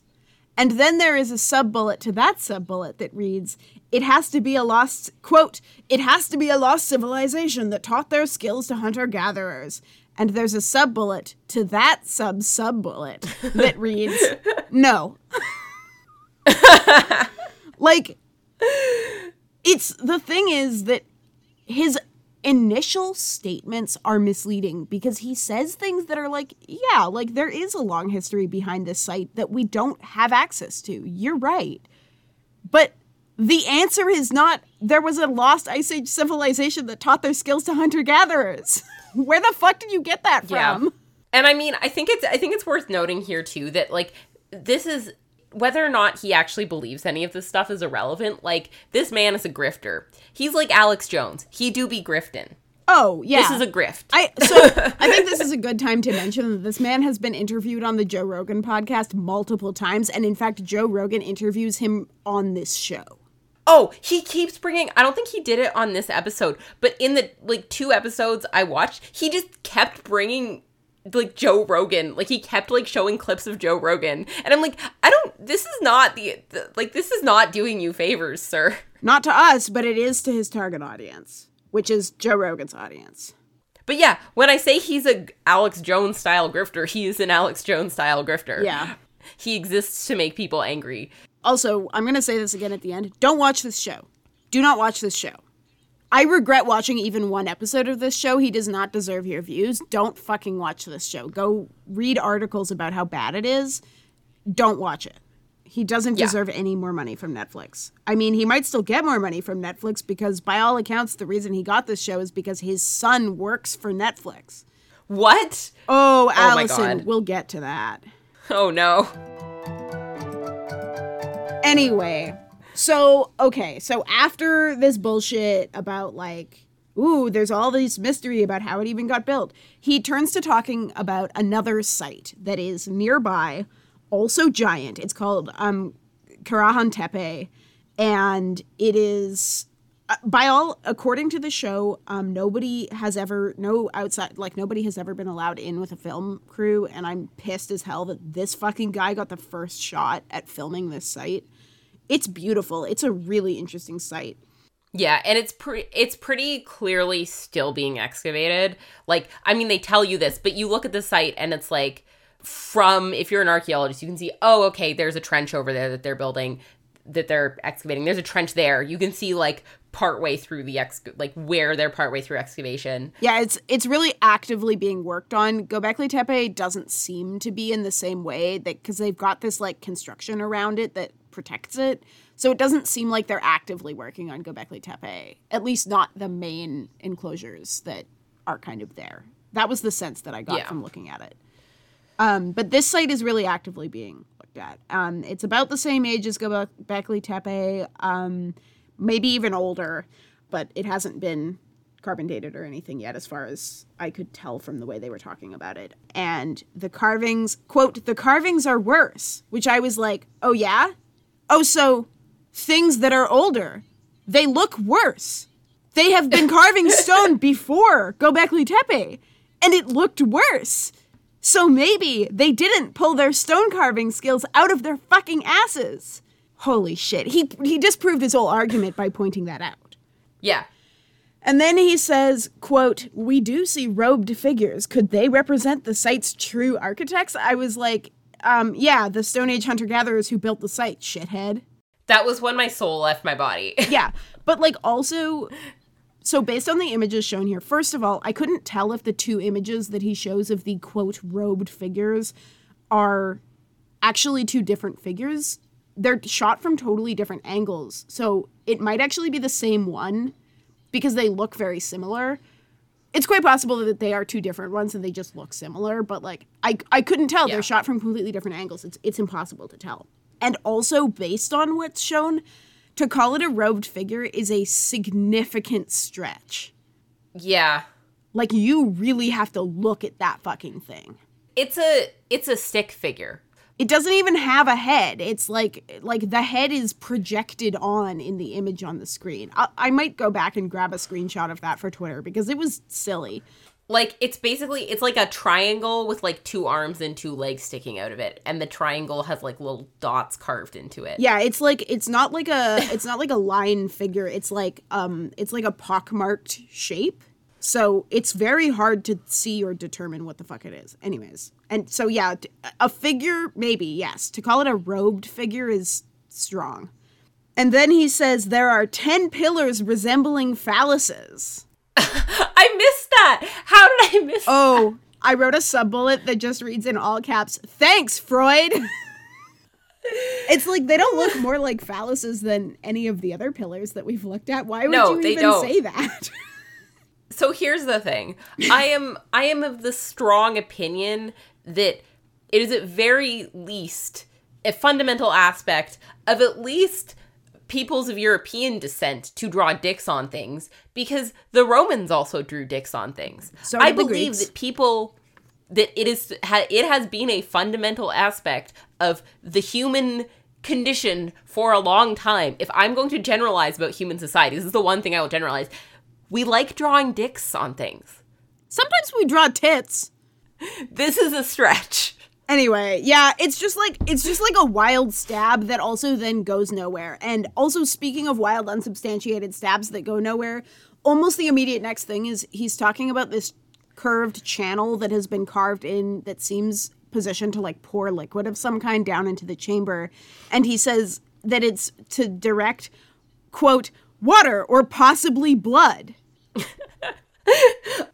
I wrote, why is blood being poured all of a sudden? Yeah. Like, that's my note. I was like, wait, this came out of left field. He does not say anything about any kind of animal, or I assume implicitly human, sacrifice. I think that's what he's getting at. But he literally doesn't. The word sacrifice does not get used. The word religion or ritual does not even really get used to talk about what was going on here. There's literally no reason to mention blood. There's clearly no evidence. Like, it's a completely pointless stab, interpretive stab out into the fucking black for no reason. Like, what are you talking about? Here's the thing, is that I think it's like, it's one of these things where it's like, yes, the primitive hunter-gatherers, well, what do primitives do? They sacrifice things and pour blood as part of rituals and blah, blah, blah, right? Like, I think that's, where this is coming from. It's part of that quote-unquote primitive framing. But he literally doesn't say anything else about it. Oh, yeah, no, it's so stupid.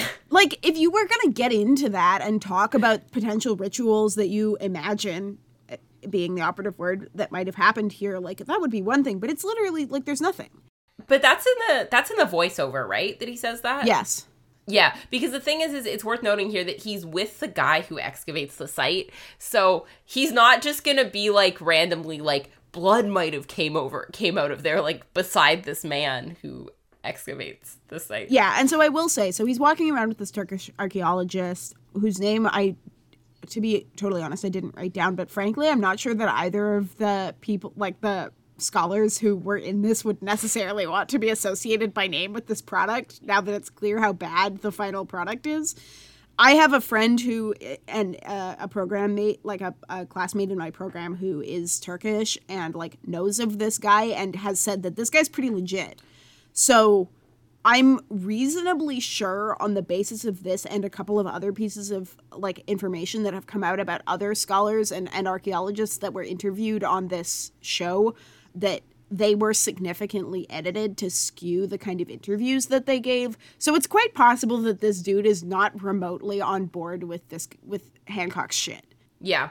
It's worth noting this as well, that the Graham Hancock does this with another archaeologist in another episode where, like, it's the guy who is responsible for excavating a site. So, like, is that the Mexico episode? Yeah, that's the Mexico episode. Here's what I'll say, and you know what, I'll just talk about this now. So I read an article that was an interview with a guy. I was literally I had looked in a little bit to this guy, and I was like, why is this guy on this documentary? And I couldn't find anything. So I'm glad you have something, because I, like, looked him up, and I was like, oh, this guy is legit. He's from University of Calgary. Like, I looked at his sort of, like, I looked at his publication history, like... Okay, so this is from a Slate article, which we'll link in the show notes, and it's a big chunk of it is an interview with this guy named John Hoops, who has been very vocal on Twitter and so on, and he's written his own, John Hoops, he's written his own blog posts about it and so on and so forth, but he says at one point, so the interviewer asks about Hancock's, like, animosity towards the mainstream and mainstream archaeology, and in response, one of the things that Hoops says is, quote, something else that I noticed is that in the second episode, there's an archaeologist named Jeffrey McCafferty, the one who gives Graham Hancock a tour of the Cholula Pyramid in Mexico. Jeff is a former graduate student of mine. I've known him since 1988. He's an amazing archaeologist, and Jeff has, for as long as I've known him, for over 30 years, been absolutely passionate about Cholula. If you pay careful attention to how they edited what he was saying in the second episode, his enthusiasm for Cholula is actually kind of shifted into what seems like an enthusiasm for what Hancock is saying. Yeah. And because I noticed that episode, and I watched that episode and I was like, this is very odd. Because, I looked it up and I'm like, this guy is responsible for the site. He's been excavating this site for 20 years or something. He's been responsible for the site for a very long time. And it's very odd because Graham Hancock goes in and is like, scholars refuse to think that this is the truth about this site. And then he interviews this guy who, like, is responsible for the site and has done all of the recent publication on the site. Yeah. And so I will say, I don't know, I feel like Graham Hancock must have done something to convince these people to come on the show, because Graham Hancock is well known as a pseudo-archaeology grifter. This man has been pseudo-archaeology grifting since, like, the 80s or something. So it's kind of sad because it was an irresponsible decision for these people to go on this show, I think, because they should know that Graham Hancock has this history. I'm sure it was sold to them as something else. Like, I'm sure it was sold to them as something else, and I'm sure it was edited out of context. I don't doubt that. Like, again, with this Turkish guy, like, they seem like otherwise they do good work. But I think also they should have, regardless of what it was sold as, like, they should have known better than to associate it all with Graham Hancock. I'll say the same thing was done to Katja Stroud, who is a senior curator at Heritage Malta. This is reported in a Times of Malta article where she says, quote, Katja Stroud said in a Facebook post that her appearance in the episode does not necessarily mean she agrees with the content of the show. Quote from Stroud, it is amazing how local media prioritize what is said by foreign experts at the expert of ignoring local archaeologists and curators. Not all marketing is good marketing. Further, quote, being heavily edited and quoted out of context further supports this point. So it seems to me that at least in her case, it seems like what she wanted was some attention, some eyes on her site. Yeah. Yeah. And I think that was probably true for all of these people. Yeah, they just want, like, they're passionate about these sites. They want eyes on, they want excitement, they want funding. They want fucking funding. And the way to get that is for the public to be interested so that you can write a fucking grant proposal that says, look, the public is interested. And that's not what they got. They got this pseudo-archaeological conspiracy theory bullshit. Yeah. And I mean, there's this great Dan Olson video called I Have No Idea How I Ended Up in That Stupid Geocentrism documentary, which it's about a similar thing where there's this geocentrism is like centrism is the conspiracy theory that the Earth is the center of the universe. There's these, like, legitimate physicists who ended up in this documentary, and they're like, we were sold this as something different. And then they edited these legitimate scientists to make it sound like they agreed with this, like, fucking wacko grifter geocentrist man. So, yeah, like, I don't doubt that that's what happened here. Again, I do question the decision because Graham Hancock do be grifting and has been grifting for a long time, but I can also see, like, why that decision was made. Yeah. Because, it's a shame. Like, this is good. Like, these people are all clearly doing good scholarship. They have these really interesting sites. And then, of course, the only way to get attention is to go on this fucking show. Like, that's really sad. Yeah. So to direct back to what is going on at the show at this point. So he's walking around the site with this Turkish archaeologist, and they end up looking at this, like, head, this very clear, like, human head that's been carved out of the bedrock there, and how even the Turkish archaeologist said it's kind of like serpent-like in the way that it's got this, like, long weird neck, and yeah, like it's very strange and interesting. I believe the archaeologist is the one who refers to it as maybe being like a human-headed snake, which my understanding is like a Yeah. pretty common artistic motif. Like, it's a thing. I have no fucking clue, man. I don't know. I feel like that exists in some world mythology, but like also like, yeah, people love to put serpents on shit. They're cool. But then we cut to Hancock talking about how, ooh, he felt like this site was so sinister. The like sinister serpentine head of the like snake man. And he talks about how it's like, ooh, it scared him so much. And like, it really made him nervous. And it felt like a fucking dark place or whatever. I don't think those are the words that he used. But I was like, man, okay, so you got nervous looking at this thing. So here's what I've written down. And I said, I don't think it's actually necessarily bad methodologically to use your emotional reaction as an interpretation of art. Because that's part of what we do when we like look at, I mean, I'm not an art historian, but if you're trying to interpret art, like obviously you're looking at like a person's like facial expressions. Like part of that act of interpretation is having an emotional response.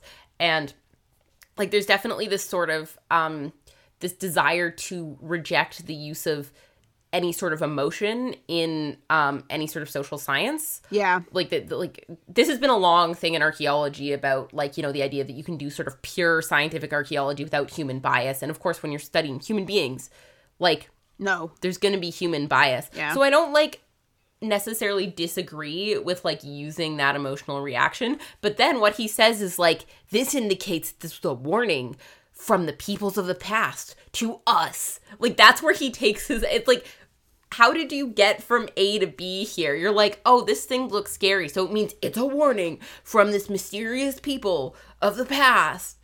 Yeah. And it was like, oh, okay. It's just a big leap. And like, I also think that it's fair to point out that he specifically brings up how sinister the site feels in the context of the snake imagery, which is like, once again, the Christianity jumped out. Yeah. Julia's like Hulk moment is her Hulk trigger are the words Judeo-Christian. And whenever I see something that says Judeo-Christian, I like send her a photo now. And anytime I see something like that, like after knowing Julia for a while, like I have the like Christianity alarm goes off in my head like much more readily than it used to. Yeah. It's because I'm a grumpy Jew, like at all times. Anyways.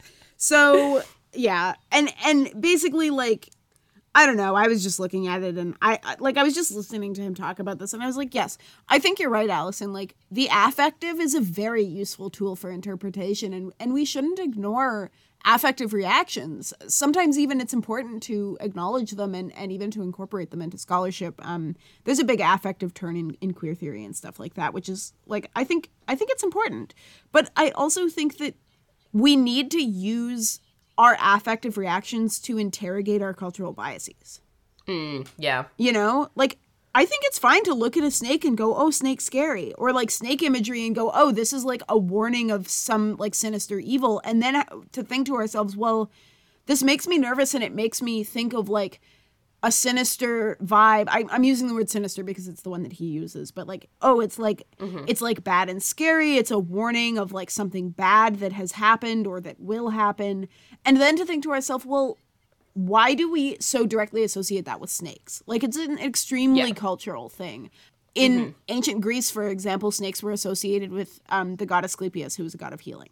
So, yeah, like we can, like it's just like it's a very specific thing, and I'm not saying it's invalid, but it's definitely culturally specific. So, you know. Yeah. And I mean, to clarify about the sort of Christianity thing, like the idea about this is essentially to clarify. So I want to clarify so people don't think like I'm like an angry atheist who hates all religion. Yeah. The idea of is like when we're referring to something when it's like, oh, the Christianity alarm bell's going off. That's basically, it's like, okay, Christianity is being used as the overall framework to interpret everything.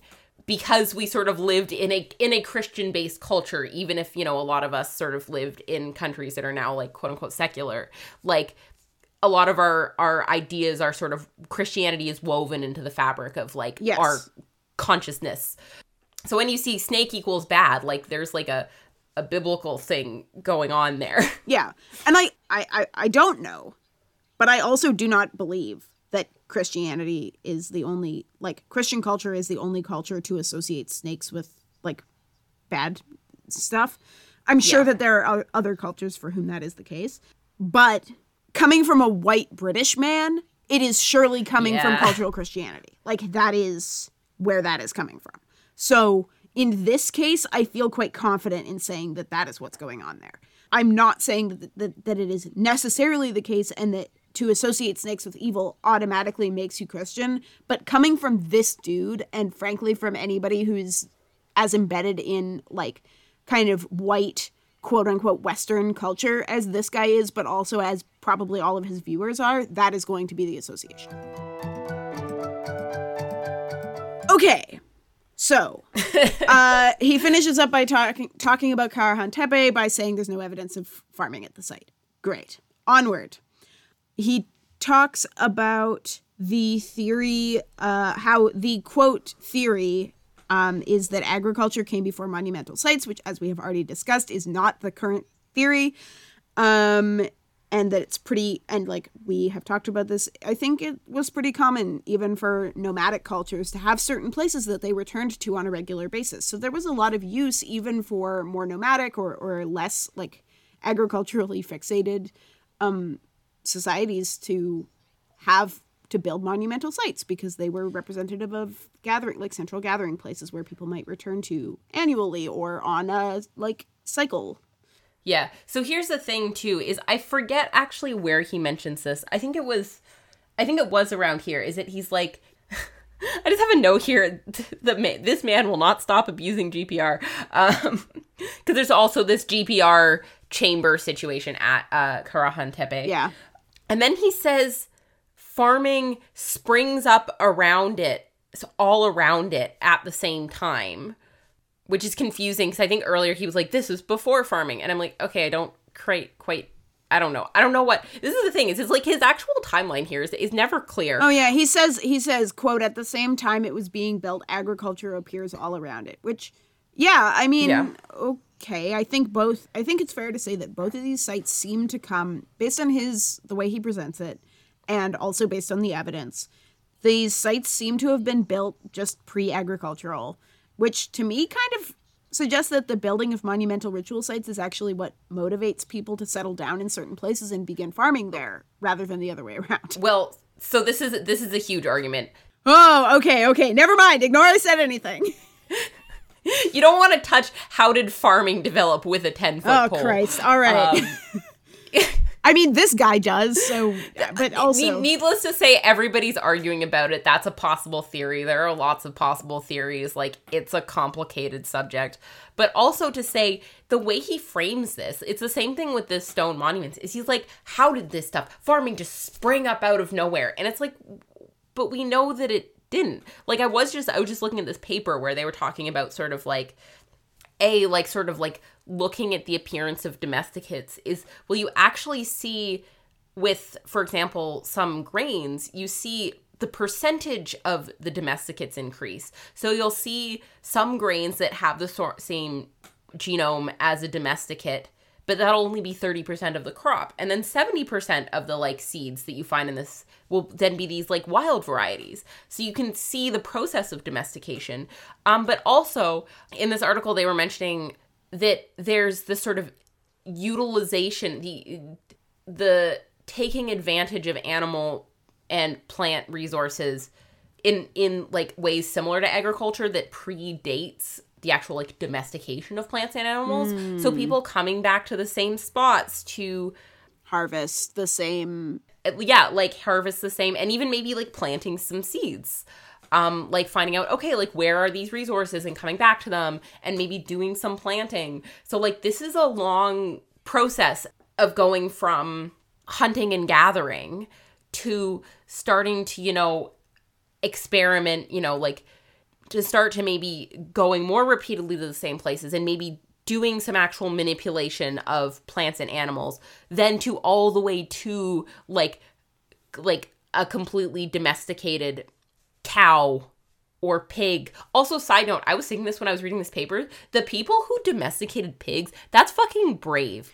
Oh, boars yeah. are nasty, nasty animals. Boars are so nasty. I mean, listen. Domesticated pigs will still fuck you up. Yeah. Like, those things are like 800 pounds. Like, why? How did this happen? Yeah, sometimes you think to yourself, why did, like, the Jews forbid eating pork? And then you think to yourself, oh, because, first of all, they rolled around in shit all the time, so they were perceived as dirty. But also, fucking with a pig could kill you. So it's kind of logical that you would be like, don't fuck with the pig. Like, I don't know. I just feel like on the basic level of, like, don't eat shit that will kill you. Pigs are pretty far up that list, actually. Anyway. And, like, speaking of that, like, so at this point, to go back to Mr. fucking Graham shithead, he talks about how, like, these sites springing up and agriculture springing up around them, etc., whatever order that happened in, I won't weigh in. He refers to it as a transfer of technology, that somebody must have taught these skills to these people rather than that they developed in an organic way. But it's obvious that they developed in an organic way. We have tons of evidence that was what happened. Well, here's the thing. And this is like one of the things where it's like, okay, we have pretty concrete scientific evidence of, okay, we have a change in the amount of domesticates over time. We have the slow appearance of and continual change of the genome of the type of grain. Like, and again, it is more complicated. Like this paper that I read, it's obviously more complicated. It's obviously still debate, but like there is traces of this process over thousands of years. This is not a thing that happened all of a sudden. And if this was a technology that was taught to people, you would expect there already be evidence of domesticates of plants or animals somewhere. But there aren't. So it just keeps coming back to the same issues that, like, you'd expect there to be evidence of this precursor that isn't, but there's no way that these primitive Stone Age hunter-gatherers living in mud huts could possibly have figured out how to do things. Like, that's just an assumption. There's no evidence that was actually the case, and in fact, there's evidence of the opposite. But speaking of where did the previous people go, what he moves on to is, drumroll please, the flood! Oh, not the flood. The fucking flood. Okay, so he talks about the flood myth. He gives a version of it. He sort of cites Gilgamesh, basically, and he talks about the Apkallu, but then the version that he tells is, to me, like, quite biblical. I don't know. I mean, I actually am not familiar with the version of the flood myth in Gilgamesh, so I can't really speak to this. I also don't know. I know nothing about Mesopotamian mythology. So it's worth noting the Epic of Gilgamesh is old. It's a really old Mesopotamian mythological text. I think it might be like the oldest narrative text. Yeah, it's old. It's very old. It's very old. Like, as in, like, 4,000 years old or something. I don't know the exact date, but it's like, it's beginning of city-states, beginning of writing sort of vibe. Like, it's written in cuneiform, and I think it's like... Dates from about 2100 BCE. Oh, so I'm right on there. 4,000, look at that. Big brain. Yeah, so it's she old. Yeah, and you know, like, there are some theories that the Gilgamesh flood myth and the biblical flood myth look back to some kind of historical flood. I'll say that's not the most unbelievable theory I've ever heard of, not least because, I mean, the Mediterranean, like, okay, so what I'm about to mention is 5 million years old, but there was a big fucking flood. The Mediterranean basin was at one point completely empty and dry, and it refilled, like, extremely rapidly. And there was a massive flood and a bunch of shit happened. It's called the Zanclean Flood or the Zanclean Deluge. It's like crazy. It's like a really fun thing to look at. You can find some like GIFs of what it would have looked like and how fucking quickly the Mediterranean would have refilled. It's batshit. So like, don't get me wrong. I don't think there's no reason. And so floods in and around the Mediterranean because of like how weird the basin is and stuff like that. Like, I don't think it's entirely unreasonable to say, yeah, there may well have been, I won't say probably, but there may well have been some kind of cataclysmic flood at some point within like the ancestral memory of our earliest human precursors. And a bunch of them wrote stories about it. However, I will also say there might have been more minor floods, and everyone was like, what if there was a big one? Like, it's a good story. It's also worth noting that, like, the Fertile Crescent is connected. Yeah. And there's a lot of trade and movement around the Fertile Crescent, and there's a lot of transfer of mythological figures and stories. Yeah, like, this is the other thing, is just because everybody wrote a flood myth doesn't mean that everybody came up with it separately. Somebody might have come up with it and then it got spread around.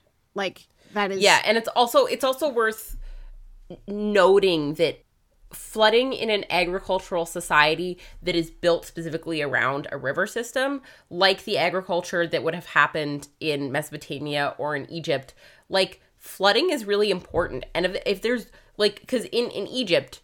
the flood was, they used the rising of the river to actually irrigate their crops. Like, that was how they did their irrigation. There would be a period of the year where the waters would rise. And so, like, when your livelihood and, like, existence is dependent on a river behaving a certain way, then obviously that's something you would think about a lot. Show up in your mythology, right? Yeah, totally. Like, the river is really central to people's lives when they're they're dependent on all of their agricultural land is all based around a river system, and they're an agricultural society. That's a much better, more educated opinion than mine, which is that, I don't know, I think it would be cool if we had some, like, ancestral memory of a fucked up flood. But that's not very likely. I just think it's not completely unreasonable. What is completely unreasonable is the version of the story that Graham Hancock tells, which is that the gods made humanity to steward the land and animals, and then early humans were lazy and unruly and got super overpopulated, and so obviously we required an eco-fascist purge. And the fucking overpopulation caused the flood, and the only way to solve overpopulation, as we know, is mass genocide of the people who are lesser. So there was a flood. And then... I've never heard to it as referred as an eco-fascist purge, but, like, you're right. Yeah. Thank you.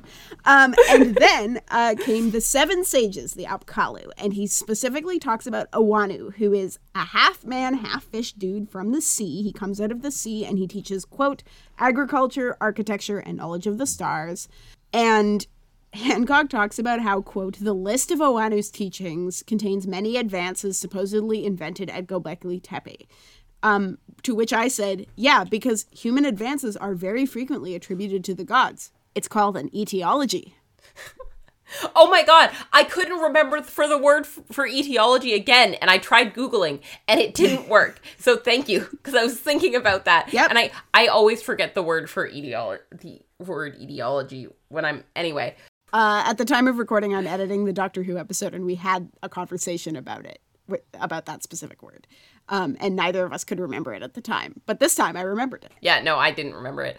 So I'm just going to finish summarizing this section and then we can talk about it. So He talks about these, quote, civilizing heroes who come by boat. Civilizing. Yeah, he comes up with a number of examples, not just from the Mediterranean. He also talks about Quetzalcoatl, who notably is a frequent favorite of white supremacists because though he doesn't mention it in this show, Quetzalcoatl is described as having white skin. Oh. Yeah, which is, as I said, a favorite of white supremacists. And that these depictions of these, quote, civilizing heroes that come from over the sea are remarkably similar. Beards, big hats, robes, quote, robes and distinctive handbags.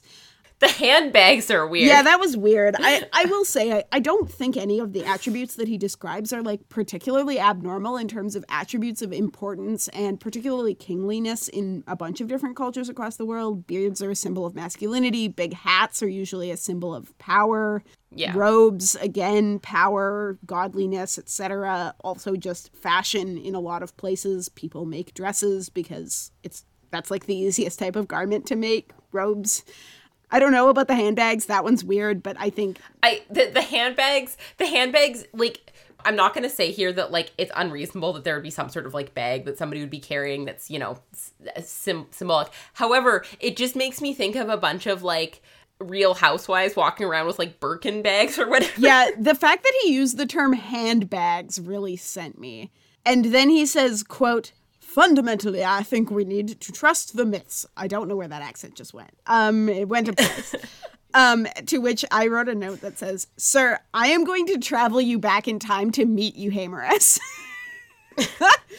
For those who don't know, Euhemerus, he's an ancient philosopher. I don't even know when from, but he came up with a theory which is named after him, Euhemerism, which basically theorizes that, in fact, that the gods are actually ancient mortal kings whose real lives we have forgotten about, and they have been transformed into gods over time, which has been disproved historically, to be clear. Oh, yeah. So also the thing is again, you sort of see as well evidence for sort of like the transmission of maybe a specific type of flood myth, because the Greek flood myth is very similar. Mm-hmm. Like the Deucalion and Pyrrha, like, oh, the original man turned evil, so we flooded the world. Like, the fact that there's that really specific storytelling aspect of this, like, oh, the people became evil, so the gods had to kill them all with a flood. Like, that's a very specific thing, which might indicate, okay, this is myth that has been passed sort of culturally over time. So, anyway, basically all this to say, just because a story has been told by multiple cultures doesn't mean that it's based on a shared history. It might just be a shared story. People share stories. Yeah. That's like the most frequent form of cultural exchange, I'm going to say, with no authority. Julia. Yes. People share stories? No. I know. And so speaking of people... Groundbreaking. And so speaking of people sharing, he talks about these civilizing heroes arriving by boat from over the sea and, like, sharing advanced knowledge. And, like, yeah, people were sailing and traveling around, and I think it's pretty reasonable to have stories about strangers come from far away, especially from over the sea, which might have been a significantly mysterious faraway place to, especially to, like, Göbekli Tepe, which is pretty landlocked. To say that, like, people arriving over water may have come from very far away and have knowledge to share. Like, yeah, cultural and scientific exchange was immensely normal in even the most very ancient Mediterranean. Despite what some people would maybe have you believe, not every contact between every civilization prior to, like, the invention of the UN was war. People were capable of, like, being nice. Yes, the UN was invented and war was over. Yeah, or fucking Confirmed. whatever. Like, you know what I mean, though? Like, some people seem to think that pre-modern history is just all about... Well, and, like, it's a very colonialist mindset that the only way to interact with a civilization that you've never encountered before is to kill them. Yeah. And that's just not true, and it's never been true.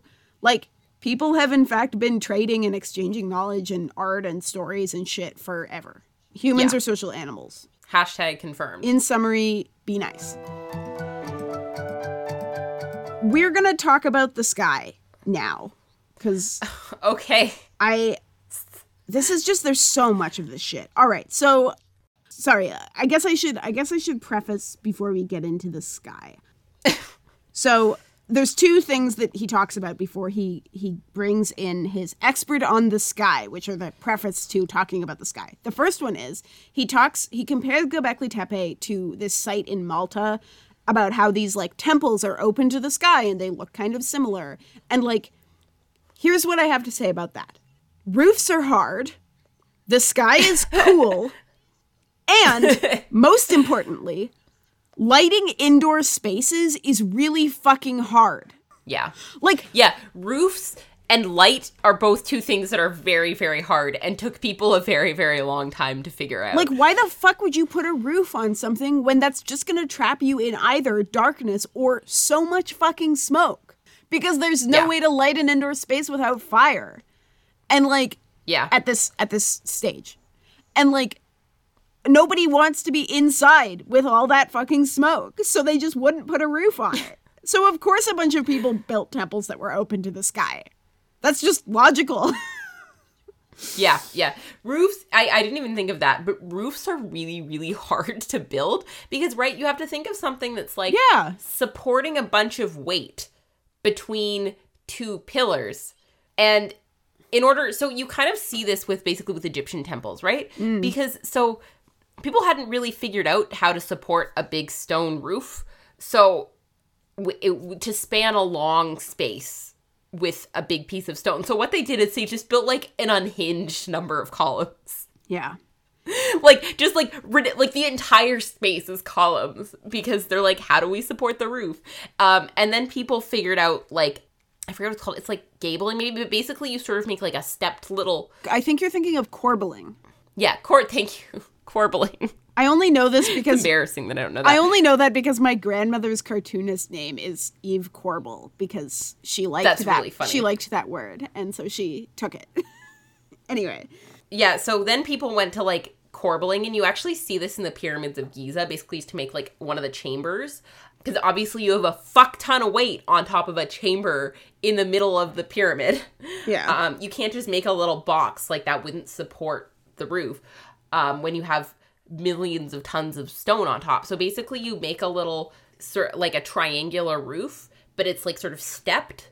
So there's like horizontal pieces of stone like stepped one on top of the other to make a little triangle. And then the Romans figured out the arch, which basically how arches work. It's really cool. It's basically the only thing holding an arch together is the pressure. So it's actually the pressure of the stones that against each other that means that they don't collapse. Yeah, arches are dope as fuck. They're very cool. But they're also like, you know, they're quite complicated.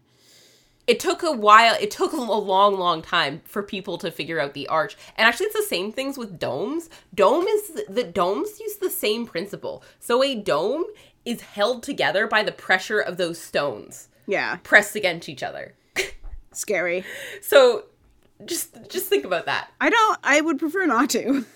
Roofs are hard, in conclusion. Especially monumental roofs are hard. When you're trying to make a big piece of monumental architecture with stone. Well, so pursuant to that, the other thing that I'll say is that it's actually not impossible that there was a roof on this thing. It was just like thatched or something like that, so it's gone. Yeah. It's very possible that there was a roof, and now it got eaten by time. And now it's not there anymore. Who the fuck knows? Organic materials disappear. If there was a roof, it might not have been made out of stone, and then there's just no way to fucking know. Anyways, long story short, this whole thing of like, ooh, people were building like identical temples that were open to the sky is bullshit, and it doesn't hold up at all. Just like everything else.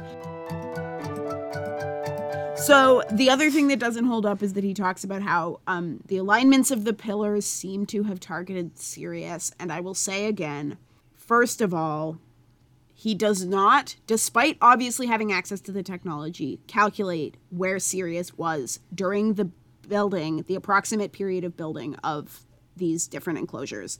He could, he doesn't, which to me suggests that either it's not good enough to say with confidence, or he doesn't feel the need to prove it, which I disagree. I needed to see that to believe it. So I'm going to choose to believe that that's bullshit. Secondly, even if it's not bullshit, and in fact the alignments of the pillars do target the star Sirius at the periods of the buildings of these different enclosures, and that is also the case in Malta. Here's what I'll say about that. Sirius is like the brightest star in the sky, and people have very frequently navigated by it, and presumably, as we're about to discuss, potentially also like told time by it or used its location to, as like an identifying factor in the like starscape. So it's actually pretty reasonable to target Sirius specifically. I don't necessarily think that there's anything like mysterious about why they would point at Sirius. Or why people like build stuff in alignment with the stars. That's like not controversial that people did that. Yeah, like obviously people did that. It's like, what about when you are going to or leaving the temple during the day and you need to know what direction to go in order to get home? Well, conveniently, the temple has been built to point in the same fucking direction as that you would use to navigate by at night. Great. Done.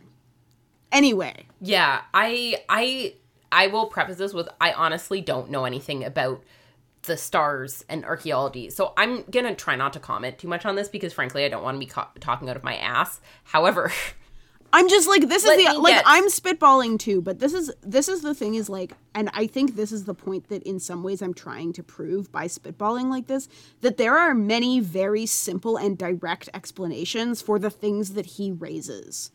It does not have to be the crazy, fucked up, like weird conspiracy that is completely without evidence that he poses. Like, guess what, buddy? I can come up with weird theories with no evidence too.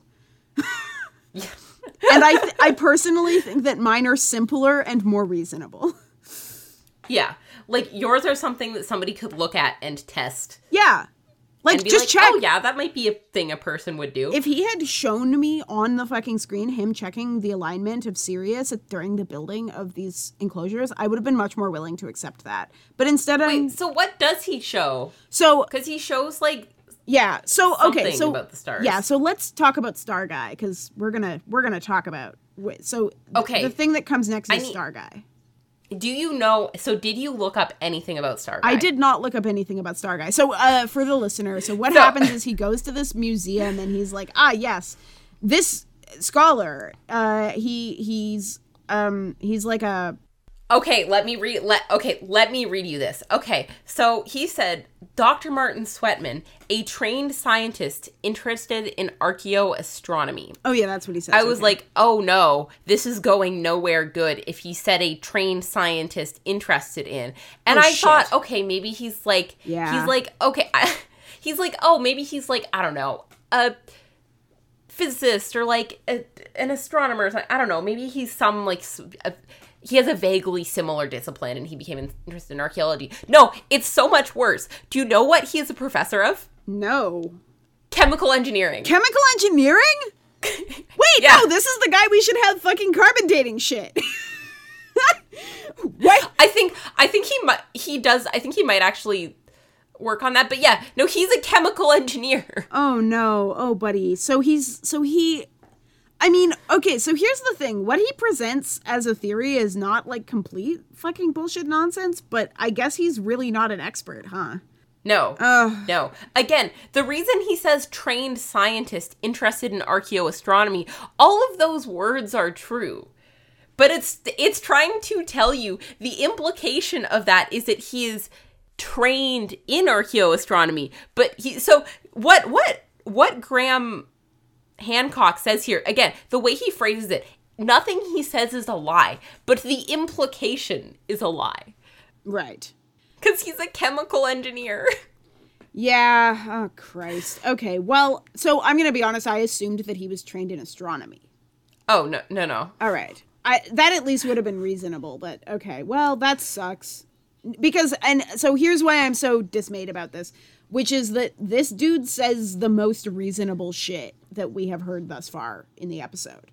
Like, the shit that he says is, like, pretty sane as far as the nonsense of this episode goes. So what he says is, basically, so they end up talking about a specific pillar at Göbekli Tepe, what is referred to as the vulture stone. It's a pillar, it's got a vulture on it, as well as a bunch of other animal figures. And so what he basically says is, I think these are asterisms, which we would call, like, it's what we would call a constellation, but specifically the things that are represented by the constellation is the asterism, the thing made out of stars. Astra, Latin, star. And so they actually visually demonstrate how these figures map onto the stars in the sky. And he also talks about these stylized representations of sunrises or sunsets. I can't remember which he says. And those also, I looked at them and I was like, I don't know. That's a bit of a reach, but it's not completely out of... Those ones were a reach because he showed like a circle and he was like, yes, it's the sun. And it's just like a circle. Like he doesn't really show any contextual thing that would indicate, yes, that's the sun. It was just a tiny, like it was a significantly smaller circle than and just surrounded by stuff. There's a single small circle, but then there's also these like half circles that are kind of on horizons, which I was like, okay, I'm willing to buy this in context. And the context is that he whips out an iPad and maps these stars to locations to a particular date, and the like sun diagrams to like dates of solstices, essentially. Like this is where the stars would have been on these solstices, whatever. And that essentially this carving, if these are in fact a representation of the shapes of the stars at the time, that this might be indicating the date perhaps at which the pillar was carved. I immediately asked, as he was talking about this, I was like, do they actually map onto a given date? Can we calculate this by figuring out where the stars were based on backward extrapolation of movements? Because I know that's a thing that you can do. And fucking Hancock pulls out an iPad, and he does that. He does actually map it, and it maps onto about a 100-year window that just predates the construction of Göbekli Tepe. So this filled me with rage because his then argument from that is that, we have this 100-year range, and this 100-year range is the difference between the exact date from the start of the Younger Dryas to the construction of Göbekli Tepe. I think it's the end of the Younger Dryas to the construction, but yeah.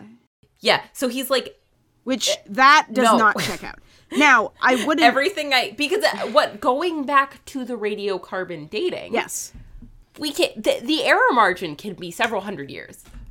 So, and I don't actually know what the error margin on the dates for Göbekli Tepe are, but you can have an error margin of several hundred years. So, again, the estimate of the date of Göbekli Tepe could be several hundred years on either side, which means this argument is bullshit. I will say, according to Wikipedia, which this is very easy to Google, and there are even 2 citations on Wikipedia, both of which seem to be actual articles. Quote, radiocarbon dating shows that the earliest exposed structures at Göbekli Tepe were built between 9500 and 9000 BCE. So it's a 500-year range. Yeah. So, look, I am reasonably willing to accept that it's possible that this starscape dating situation is, in some manner, a representation of, like, when fucking thing was built. Or maybe when it was conceived or something like that. Like I don't know. This didn't feel like total horseshit. It was... it's one of the few things in the episode where they showed some evidence on screen of why this might make sense as an explanation, instead of Hancock just talking out of his ass at the camera. Yes. Well, the other thing that I didn't like is Hancock was like, these look like the zodiac symbols. And I'm like, yeah. I mean, he compares them to the modern constellations that we see in that same part of the sky. Which is what kind of, like, gives me a, because then you're essentially mapping future stuff back on the past. And also there are lots of little dots in the sky. Yeah, I mean, this is the thing, is you like... You can draw a pattern, right? And again, the thing is like, I don't know about this, so I'm, trying not to comment on it too much. But the dating thing is bad. Yeah, I think what all this hangs on is that there's a scorpion on the pillar that maps onto Scorpio, the modern constellation Scorpio, and going off of that, the others seem to map on to some degree. Was my understanding of how that hung together, which I don't know. Like, maybe it's bullshit. I don't know anything about astronomical archaeology or whatever the fuck they call. Was that the term that they used? He called it astroarchaeology. I don't actually know if that's a thing. Oh no, sorry, archaeoastronomy. Archaeoastronomy. I don't know anything about archaeoastronomy. Maybe this is all bunk. It was just the most reasonable seeming thing in the episode. It was the thing I was the most convinced by. I'll put it that way. But then all of the shit then he gets into talking about the Younger Dryas, and it's all downhill from there. He talks about the Younger Dryas. Yeah. To be clear, it was basically like a baby ice age that happened after the big ice age. There was a big freezing period, and then there was a big flood, which raised the sea levels because all the fucking ice melted. And he's like, they're memorializing this world-changing event of like a big flood. And like, I think what was happening is that as the world emerged from the Younger Dryas, and again, I'm wildly spitballing here. If he can do it, so can I. Fuck you, Graham Hancock. I think probably what was happening is that as the climate stabilized, warmed up, everything became more arable, more fertile. People were not struggling as much to fucking stay alive and were able to develop culture and create a more settled pattern of living and returning to the same sites, encouraging the building of stable, singular monuments in a single location because they weren't fucking dying of being cold all the time. He thinks that it's that they were memorializing this prior civilization that was destroyed, but frankly, I suspect there wasn't a huge amount of quote-unquote civilization to speak of prior to this. It was just really hard to live. It must have been very, very hard to live in a world that was just cold, like winter all the time. But with the end of the long winter came fertility and prosperity, and they could, build shit now. Great.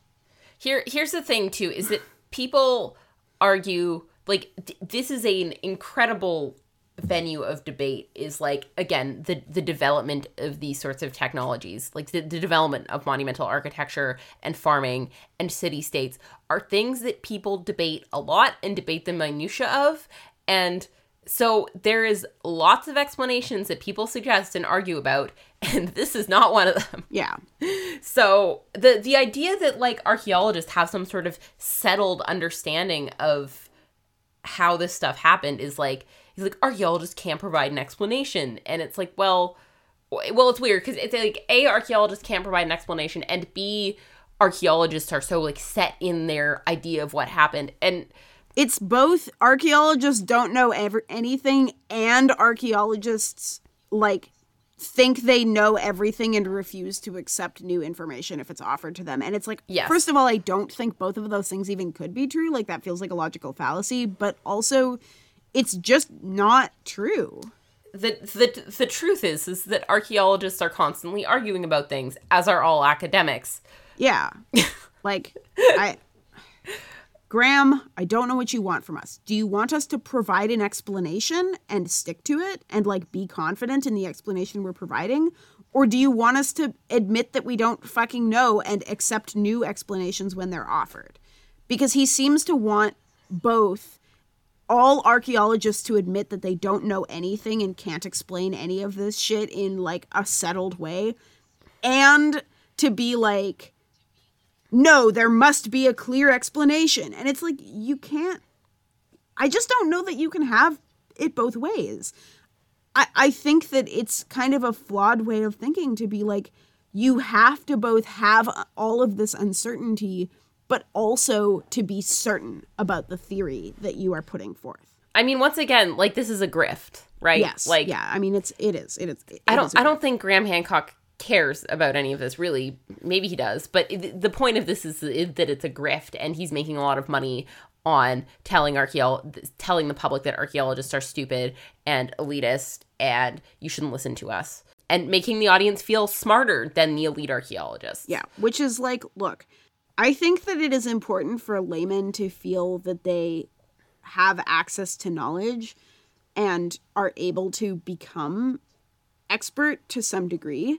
But I think that the way that you become an expert in something is by learning about it, by way of looking at evidence and thinking critically about things and developing ways of thinking. And in that way, I understand the draw of the rhetoric of the just asking questions crowd, because I do want people to ask questions about things in the world. I want people to investigate things and be curious about them. But I don't think that the way to do that is to accept wild theories that are totally unevidenced. Yeah. I mean, it's like there are questions that are not worth asking. It's like, oh, are pigs controlling our society?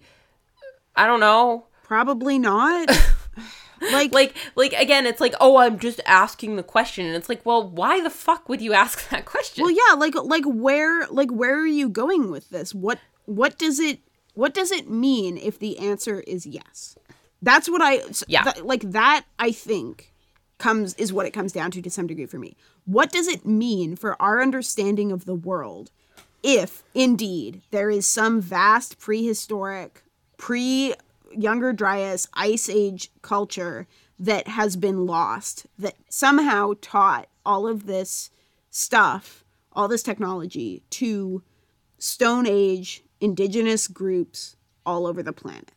I think this is where we get to the part where, at long last, after a long career of constantly saying the quiet part out loud, the quiet part is staying quiet in this, which is that Graham Hancock believes that this pre-civilization that were destroyed were white people.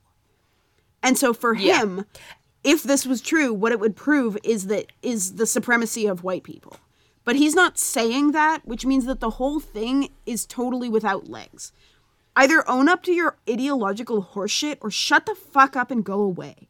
Well, that's the thing, is that apparently Graham Hancock, I saw this really good Twitter thread that I should have saved somehow, but I didn't because I have 4 brain cells, about how Graham Hancock, apparently there's a text that existed, I think it's from the early 1900s, that Graham Hancock, like, drew a lot from writing his initial books, and that text is, like, explicitly white supremacist. Yeah. It's a text about, I think, Atlantis or something. I don't know. He's big into Atlantis. And so one of the things, I remember seeing something about that in an article, and one of the things I remember reading about him is that he used to openly say that it was a white race that existed, that this was a white civilization. And he's no longer saying that explicitly, I think because he knows that it won't ride with quite as much of the, like, because the just asking questions crowd likes to pretend that they're not racist. It's like, oh no, we're just asking questions. And they immediately lose the cover of that if they start fucking talking about, like, you know, the perfect white race. Like, it goes away. Yeah. And they don't want to be accused of being Nazis. I mean, I think this is a thing with, like, him and Joe Rogan, right? Like, why, you know, he appears on Joe Rogan, why he uses Joe Rogan is because Joe Rogan is Mr. Just Asking Questions. Yeah. He's like, well, I provide a platform to everybody. Yeah. I don't have an opinion, but then he provides a platform to racists. Yeah. But then he's like, well, I'm just providing a platform to everybody. I'm not a white supremacist. But it's like, okay, you're choosing to platform white supremacists. Like, yeah. And so, but yeah. It's this fairly... He wouldn't get a Netflix show if he was like, this proves that the white race did everything, right? Like, that's not gonna happen. You can't openly say that and be platformed in the way that he is being platformed by Netflix right now. And so he keeps the quiet part quiet, but without it, all of this means nothing. There's no guts to the theory because it comes to nothing. Because the theory, basically, his theory is based on the fact this is the logical explanation if, quote-unquote, primitive hunter-gatherers 100% could not have come up with any of this stuff. And that is based on the fact that only white people could have done this. Yeah. That is what makes the theory make sense, and that's it. Yeah. And so what we come down to is this obfuscatory, like... oh, well, we're just not gonna really, like, get into this. And, like, he doesn't say the thing. And, I mean, maybe he gets more explicit or at least more directly gestural towards the, like, white supremacist angle of all of this in other episodes. I don't know. Apparently. So, by all accounts, and I feel like we're wrapping up, so I'll say a couple things. I read a few articles reviewing this show. There's one on Slate. There's one which is what I quoted earlier. And there's one on at The Guardian which refers to it as the most dangerous show on Netflix. Shout out to The Guardian. They're right.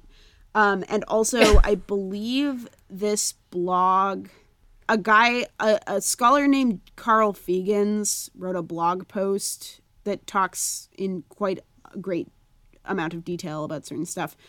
And, you know, he brings up some other problematic figures who appear on the show. By all accounts, in these other things that I read about the show, this episode is actually pretty mild as far as his rancid just asking questions shit and screeds against modern archaeologists go. Like, this episode is pretty mild as far as all of that. Which, great. Because this one's already pretty bad. Yeah. It's just, like, he brings up these, like, trailing ends at the end of the episode where he's like, oh, the structures were all rapidly buried. And he's like, maybe they were preserved by burying them for future times. And I'm like, they probably just abandoned the site and didn't want people taking the stones and wandering away with them to build their own shit. Because that's a thing that people did all the time. Or it was a sacred site and they didn't want it to be destroyed. Like, there's lots of reasons why somebody might bury a site like this. I don't know. Like, you see examples of this with, like, you know, figurine, like, you have people, like, intentionally, like, breaking or hiding items of, like, religious or spiritual significance. Like, that's, like, a thing we see elsewhere, right? Mm-hmm. Like, there are explanations for these things that are not a mysterious white ancient civilization. Yeah, totally. Also, according to him, snakes are the message. Yes. Yeah. I don't know why snakes are the message. Apparently snakes are what is in common, but I'm not going to watch the rest of it, so I'm not going to learn why snakes are the message. Yeah, but I think I'll survive. Yeah, that's his, like, tie-in to the next episode. I'm sure he follows some kind of thread throughout, because, like, he calls back to previous episodes, and he's also, like, setting up to talk about, I think it's called the Snake Mound, or the Serpent Mound in, I want to say, Ohio. Yeah. I don't know. Something like that. So, yeah, like, he's really globetrotting here, but yeah, it's like, okay, all right. This show is really bad. Yeah, nobody watched this. It's racist. It's weird white supremacist conspiracy theory nonsense. It's anti-intellectual. If you want to learn about this site, I'm sure there are great articles about it. I asked a friend of mine who knows a little more about the site about it, and he told me that the best stuff that he's ever read about it is unfortunately in German, because that's who excavated it, is the Germans. Like, the initial excavation was done by Germans. Ugh, not the Germans. Yeah, so if you can read German, I'm sure there's a lot of great shit out here to read on that. Otherwise, fucking go read Wikipedia. Like, I'm sorry, I know Wikipedia is, like, Wikipedia, but you know who maintains Wikipedia? Like, this is, so, Hoops in this interview, this late interview, says, like, you know who maintains Wikipedia? Nerds. You know who maintains articles about Neolithic sites on Wikipedia? Ancient history nerds. So it's probably like, and I was looking at the article about this site. It is very thorough. There's a fuck ton of photos and diagrams. Like, it's extremely long. It's a really long article. There's a ton of information. There's so many photos of all of the beautiful sculpture. Bro, go read the Wikipedia article about this. Do not watch this show. It just made me insane. Allison, remember when you said, "Oh, hopefully this show can be, this recording can be less than 2 hours"? Yeah, it's not going to happen. It did not happen. This is our longest recording. Oh, by far. And to finish off, Allison, I have a petty gripe. After all of my significantly more major gripes, here's my petty gripe. This fuckhead vacillates all throughout the show between saying so-and-so number of years ago and such BC, and it makes it impossible to keep track of what fucking date he's talking about. My brain... This is, you know what, you're not wrong. My brain doesn't do numbers. Like, maybe to some people this would be a more major gripe because, like, obviously it's just another fucking rhetorical bullshit, but, like, compared to everything else, it's super petty, and also it's only a major problem for me because I can't keep numbers in my head for longer than 2 seconds at a time. So it pissed me off, even though it's, like, relatively minor compared to all the other shit he does. I've made really stupid mistakes before with, like, BCE and CE. Like, I've written, I'd be like, oh, that's 4,000 years old, and it's like, and then somebody would be like, bestie, that's 6,000 years old. It's 4,000 BCE. And I'm like, wait, oh. Yeah. that was stupid. Like, I've done that repeatedly. And I have a master's degree. So it's confusing. Yeah. God. That's a valid petty gripe. Do you have any final thoughts? No. My final thought is that my soul is dead. And I have no brain cells left. Graham Hancock killed all of them. Yeah. Fuck this guy. In summary, fuck this guy, fuck this show, don't watch it. And also, don't be racist. Thank you. Good night. White supremacy is bad. Yeah, white supremacy Just in case is you didn't bad. know. Just in case you didn't know. Like, white people are not the shit. Whiteness is a construct, folks. Yeah. Oh, God. All right. Well, this was a nightmare, and in exchange for this fucking, what will probably after edits still be like a 2.5 hour long fucking episode, you're not getting a salty one for a while. We have to talk about things that we like or we'll go insane. Yeah.